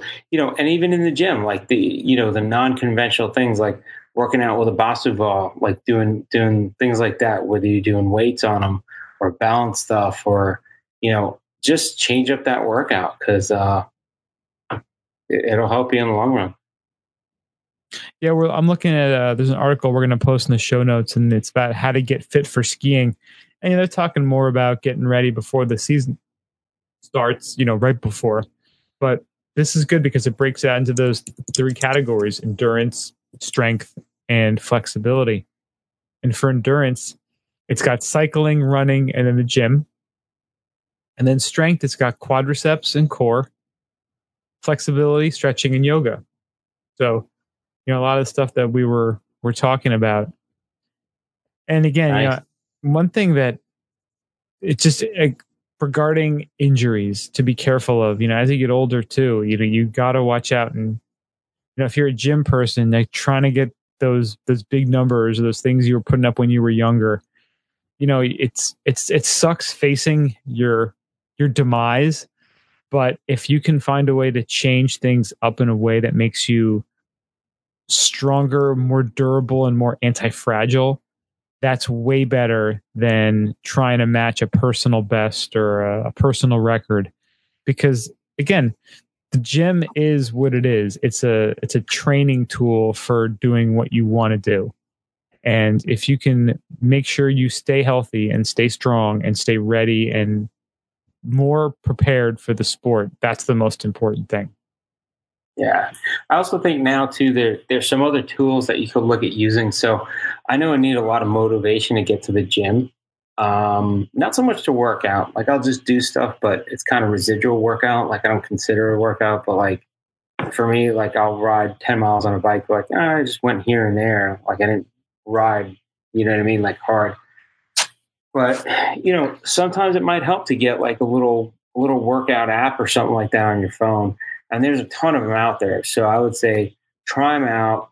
There's a few that I've used. I mean, that really do get you going. Like, so for biking, I've used Map My Ride. They also have Map My Fitness. They kind of at least track your stuff, and then you can do a little social media. The big thing for bikers, which I got into probably like 2 years ago, I started doing Strava, and Strava has biking and running. And it's kind of cool because like you can post a ride, and your buddies will post a ride, be like, oh yeah, I did 20 miles, and they'll be like, I did 10 miles, and like you say, hey, that's pretty cool. But you could also track how many miles you do during the week. So while it might seem like a little superficial, like, oh, I just want to get like credit for it with my friends, you don't have to share it. Like I don't share a lot of my stuff, but I'll be able to look at my app and say, okay, I did 100 miles this week, which is good. Like you want to see that overall tracking. I know Peloton does something where they actually, that's more of a subscription, but you can actually you could stream the workouts, and they have like all different workouts. It's not just biking anymore. There's other ones where you can try to plan your fitness goal, and they'll tell you what workouts to do. So that can kind of help jumpstart you. Because sometimes you just don't know what to do. You go to the gym, you're like, I don't know what the fuck I want to do today. I'm not in a rhythm or routine. That's kind of the worst thing you can do, because you'll just do something that's super easy and not really beneficial. Yeah. Like you come back, you're like, I'll do the elliptical for half an hour. You're like barely sweating, and or you get out, you're like, I did abs and fucking like calves, like, and that's it. And I did elliptical. Like, in no way is that helping me when I work out. Nope. Nike Plus they have another workout app. So there are some, like, you got to play around with the ones that charge you money, the ones that are free. If they charge you money, it might be worth it. I got to say the Peloton, they charged you. I didn't like when they raised the price, but it was okay. I know friends that are doing the Peloton app because they're sharing it with their spouse, or you could share it with a friend. And that's where you get like, somebody does it for the biking, and then another person does it for the running, or they actually have a boot camp thing on there, which is pretty cool. I think that's like, it's either $10 a month or $14 a month. So depending on what your price range, what you're willing to, I'm not willing to pay anything. So I'm a little cheap bastard. So I'll actually try stuff for like a month and just do the 1 month. I don't have big lofty goals. I know I'm not going to get super gigantic. So I'm like, let me just try this for a week or for a month and see how it is. I mean, that's always good too. Because sometimes you just need the motivation. Yeah, it's easy to get caught in a rut doing the same things over and over again that may not be benefiting you at that point because your body gets used to doing the same things over and over again. So you need to mix things up and change it up to get the results. Yeah, or even do something totally different. Like there's a CKO place that's just opened up by me. I'm thinking about doing kickboxing. Like I might as well, do a few classes. Why not? Yeah, I got that. I've showed pictures of it. Is that Bob, that punching thing? Yeah. And when I got it, I was doing it like at least once a week. I had my little, I set up like a timer app, and I would do, a 5-minute rounds. I think it was 3-minute rounds. I forget how I started. I think it was 3-minute rounds. Just doing boxing, and man, that kicks your ass if you've never done like a boxing round. And I'd make sure I was moving around and ducking and getting out of the way and doing regular stance and southpaw and just trying to focus on technique and movement. And that just wipes you out. Another great workout, full body. Nice. But that's what people don't realize. You're not just punching, you're like moving your body weight. Like when was the last time you shifted your entire body weight? Like on a regular day, walking down the street, going to the office, doing normal shit. I am not shifting any body weight. I'm going forward. I'm going back. I'm not falling down. Nothing. I'm not really shifting. I'm not juking anybody. What about jumping? Yeah. When's the last time you jumped? Exactly. Like we don't, as adults, you need to jump more. Does anybody know the vertical? Like off the top of your head, do you know, is it 2 inches? Is it 6 inches? Is it a foot? Like what is your vertical? Like measure my vert. Yeah. I mean, but like you said, like when was the last time you jumped as high as you could? You remember like the presidential physical fitness thing where they recorded like how many push-ups you could do and pull-ups, sit-ups, and the 1 mile run. Like when's the last time we had that as adults? Dude, I guarantee you get the paper from when you did it last. You will not be able to do like 1/4 of the pull-ups, 1/4 of the push-ups. You might be able to do some of the sit-ups, but I tell you what, you will be like, oh my God, I was in better shape at like 12 years old than I am now. It's really crazy. You're like, wow, and you didn't work out at 12. You just ran around. You ran around like just a kid, yeah. Ran around like an idiot with your friends. Like, there's no working out. Like you didn't have access to a gym. Yeah. But we've been civilized to death in this country. Well, everyone work 80 hours a week and do this and live like a hamster, run in your wheel, eat your little food pellets that we give you at 12 o'clock exactly. It's such a bullshit system that we've accepted. So here's another thing. So like when I was moving, I was kind of like debating about, do I move? I want to be near family, all this other stuff. So I moved down here and I'm like, before moving, I remember taking off my shoes and walking in the grass. When was the last time, like a lot of people, it's been a long time since you even touched the grass.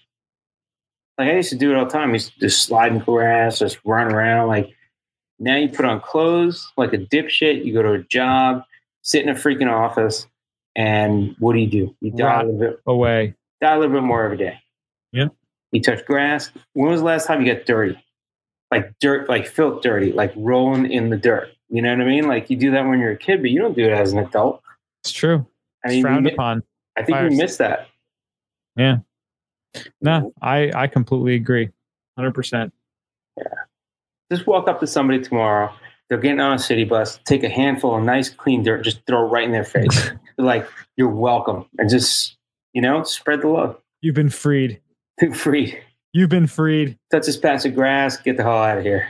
Yeah. You've been blessed by nature.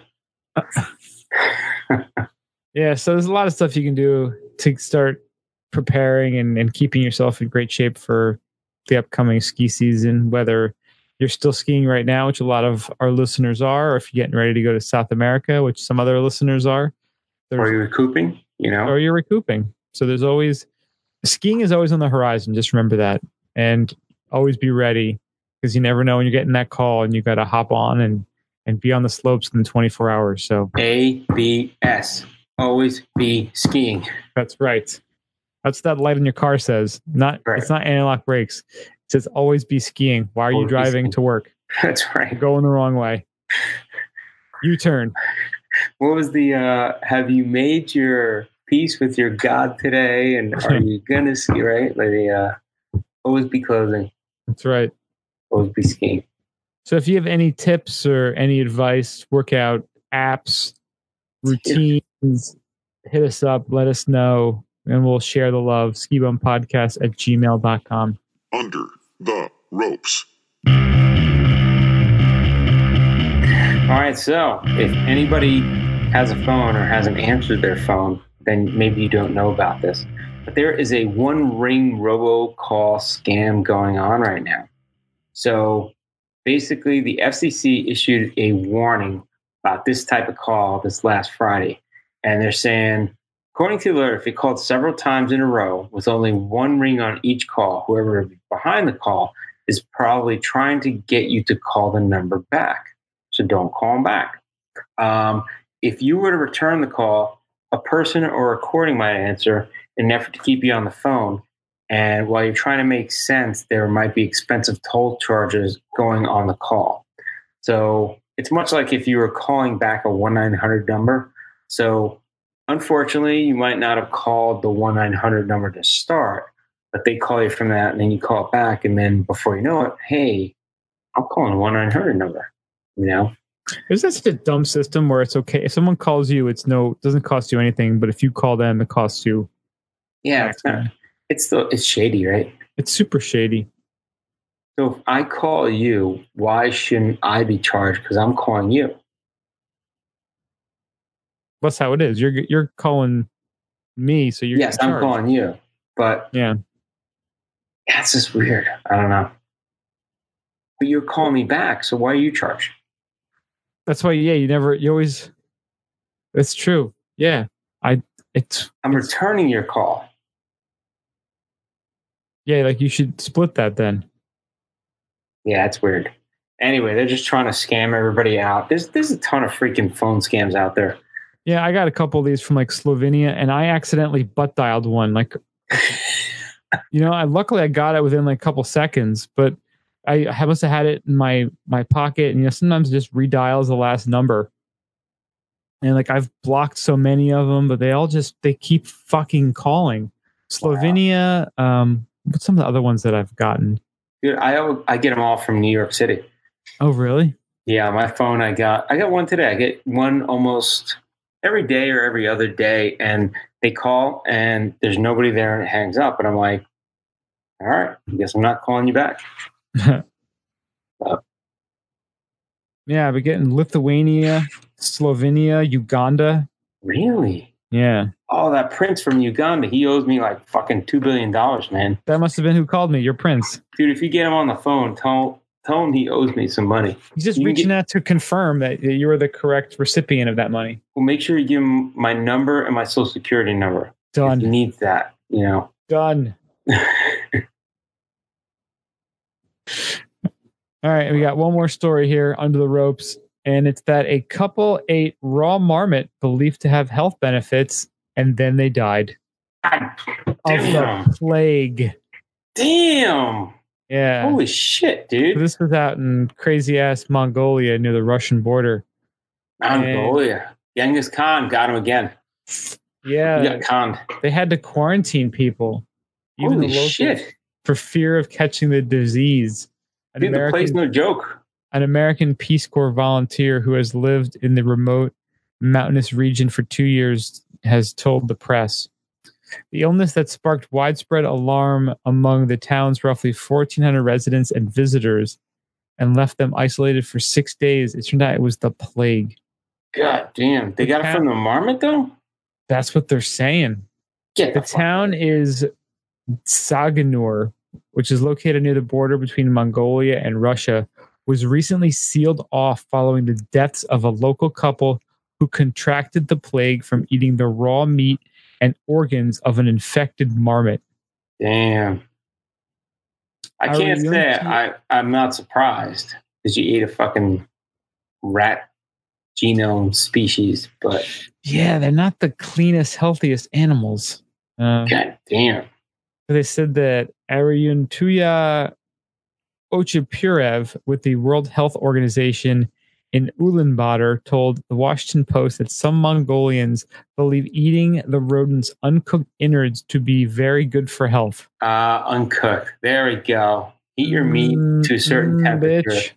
to avoid freaking parasites or death. How about that? The husband and wife reportedly ate the kidney, gallbladder, and stomach of the creature, a type of large squirrel found in the region. Dude, I bet you have like fucking selfies. Like, look at us. We're doing some crazy. Whoa. I don't think they have cameras there, man. If they had cell phones, they'd look up, should I eat marmot organs? And it would have said, fuck no, stop. Go to Chick-fil-A. Even if it's cooked. Are you kidding me? Holy shit. They said that consuming the raw marmot meat resulted in what was probably an agonizing death. That's horrible. Why would you eat raw meat in another country? Well, they were from there. Ah, god damn. Yeah. Well, good luck. So the guy was 38 years old and was a border agent, and his wife was 37. They died of multiple organ failure caused by septicemic plague. And then according to the Center for Disease Control and Prevention, septicemic plague causes fever, chills, extreme weakness, abdominal pain, shock, and possibly bleeding into the skin and other organs. A person's skin and other tissues can also turn black and die. God damn. Oof. All right, what's the over-under on them shitting themselves? Oh, for sure. There's no doubt. The minute you shit yourself like repeatedly, you got to go to the doctor. Yeah, just take some NyQuil. You'll be fine. NyQuil. Rub some vapor rub on it. You'll be good. Take like a double dose of vitamin C. You'll be fucking golden. It's horrible, man. That's a bad way to go. And there's no way that meal was good. But dude, why the fuck are you eating raw squirrel meat of like a kidney, like the innards of like a raw fucking animal? That's horrible. It's not even like Kobe marmot. If it was like some high end beer drinking fed marmot, it'd be different. But this is not even farm raised, man. That shit was like we just found it outside and just like served it to you. Just a nasty rodent, just probably eating dead bits of something else before. Damn, like this marmot is it's so tasty, and then boom, dead. You know, if you take anything out of this podcast, just don't eat any raw marmot organs. I mean, it's funny. You're thinking, they got E. coli, they got that. No, they got the fucking plague. The plague. The goddamn plague. Like the 18th century abolished. Like, yeah, that fucking thing they got. Yep. God damn. All because they passed Chick-fil-A to eat this marmot. That's right. Go eat Chipotle or a marmot. That seems like some Russian propaganda. They just kind of started filtering into Mongolia to just have these people just kill themselves. Right. They're like, oh yes, we've heard legends that these marmots give you much power and strength. They're like, these dummies are going to believe it. That's a Genghis Khan marmot, man. He's just taking people out. Yep. Gotcha. So I guess that wraps up the podcast for the week, eh? Yeah, I think I'm not eating anything that looks like anything close to a Cook marmot. It to 160 degrees, right? I'm frying everything, dude. There's like an outbreak. So there was a McMarmots? Hepatitis A down here. Oof. So I'm like, so somebody didn't cook food or like just nasty restaurants or something. I don't know. There's like one restaurant where they served like a few birthday parties and a wedding in one day.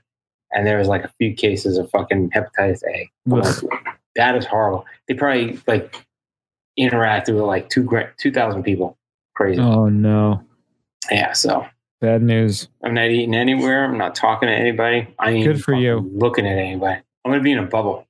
You're better off. It's going to be hot as shit, but I'll be in a bubble, man. live to sit in your bubble another day. Live to ski another day. Right. Well, thank you everyone for listening. We do appreciate it. Check us out, skibumpodcast.com. We got a shop on there too, skibumpodcast.com/shop. Buy some stuff. Also, check us out on the socials, Twitter, Facebook, Instagram. We are at Ski Bum Podcast. Go to your favorite podcasting app. and rate us and subscribe. We're also on iHeartRadio, Spotify, YouTube, SoundCloud, Pinterest. Check us out. Thank you again. We really appreciate it. And we'll see you guys next week. Say hi, say hello. See ya.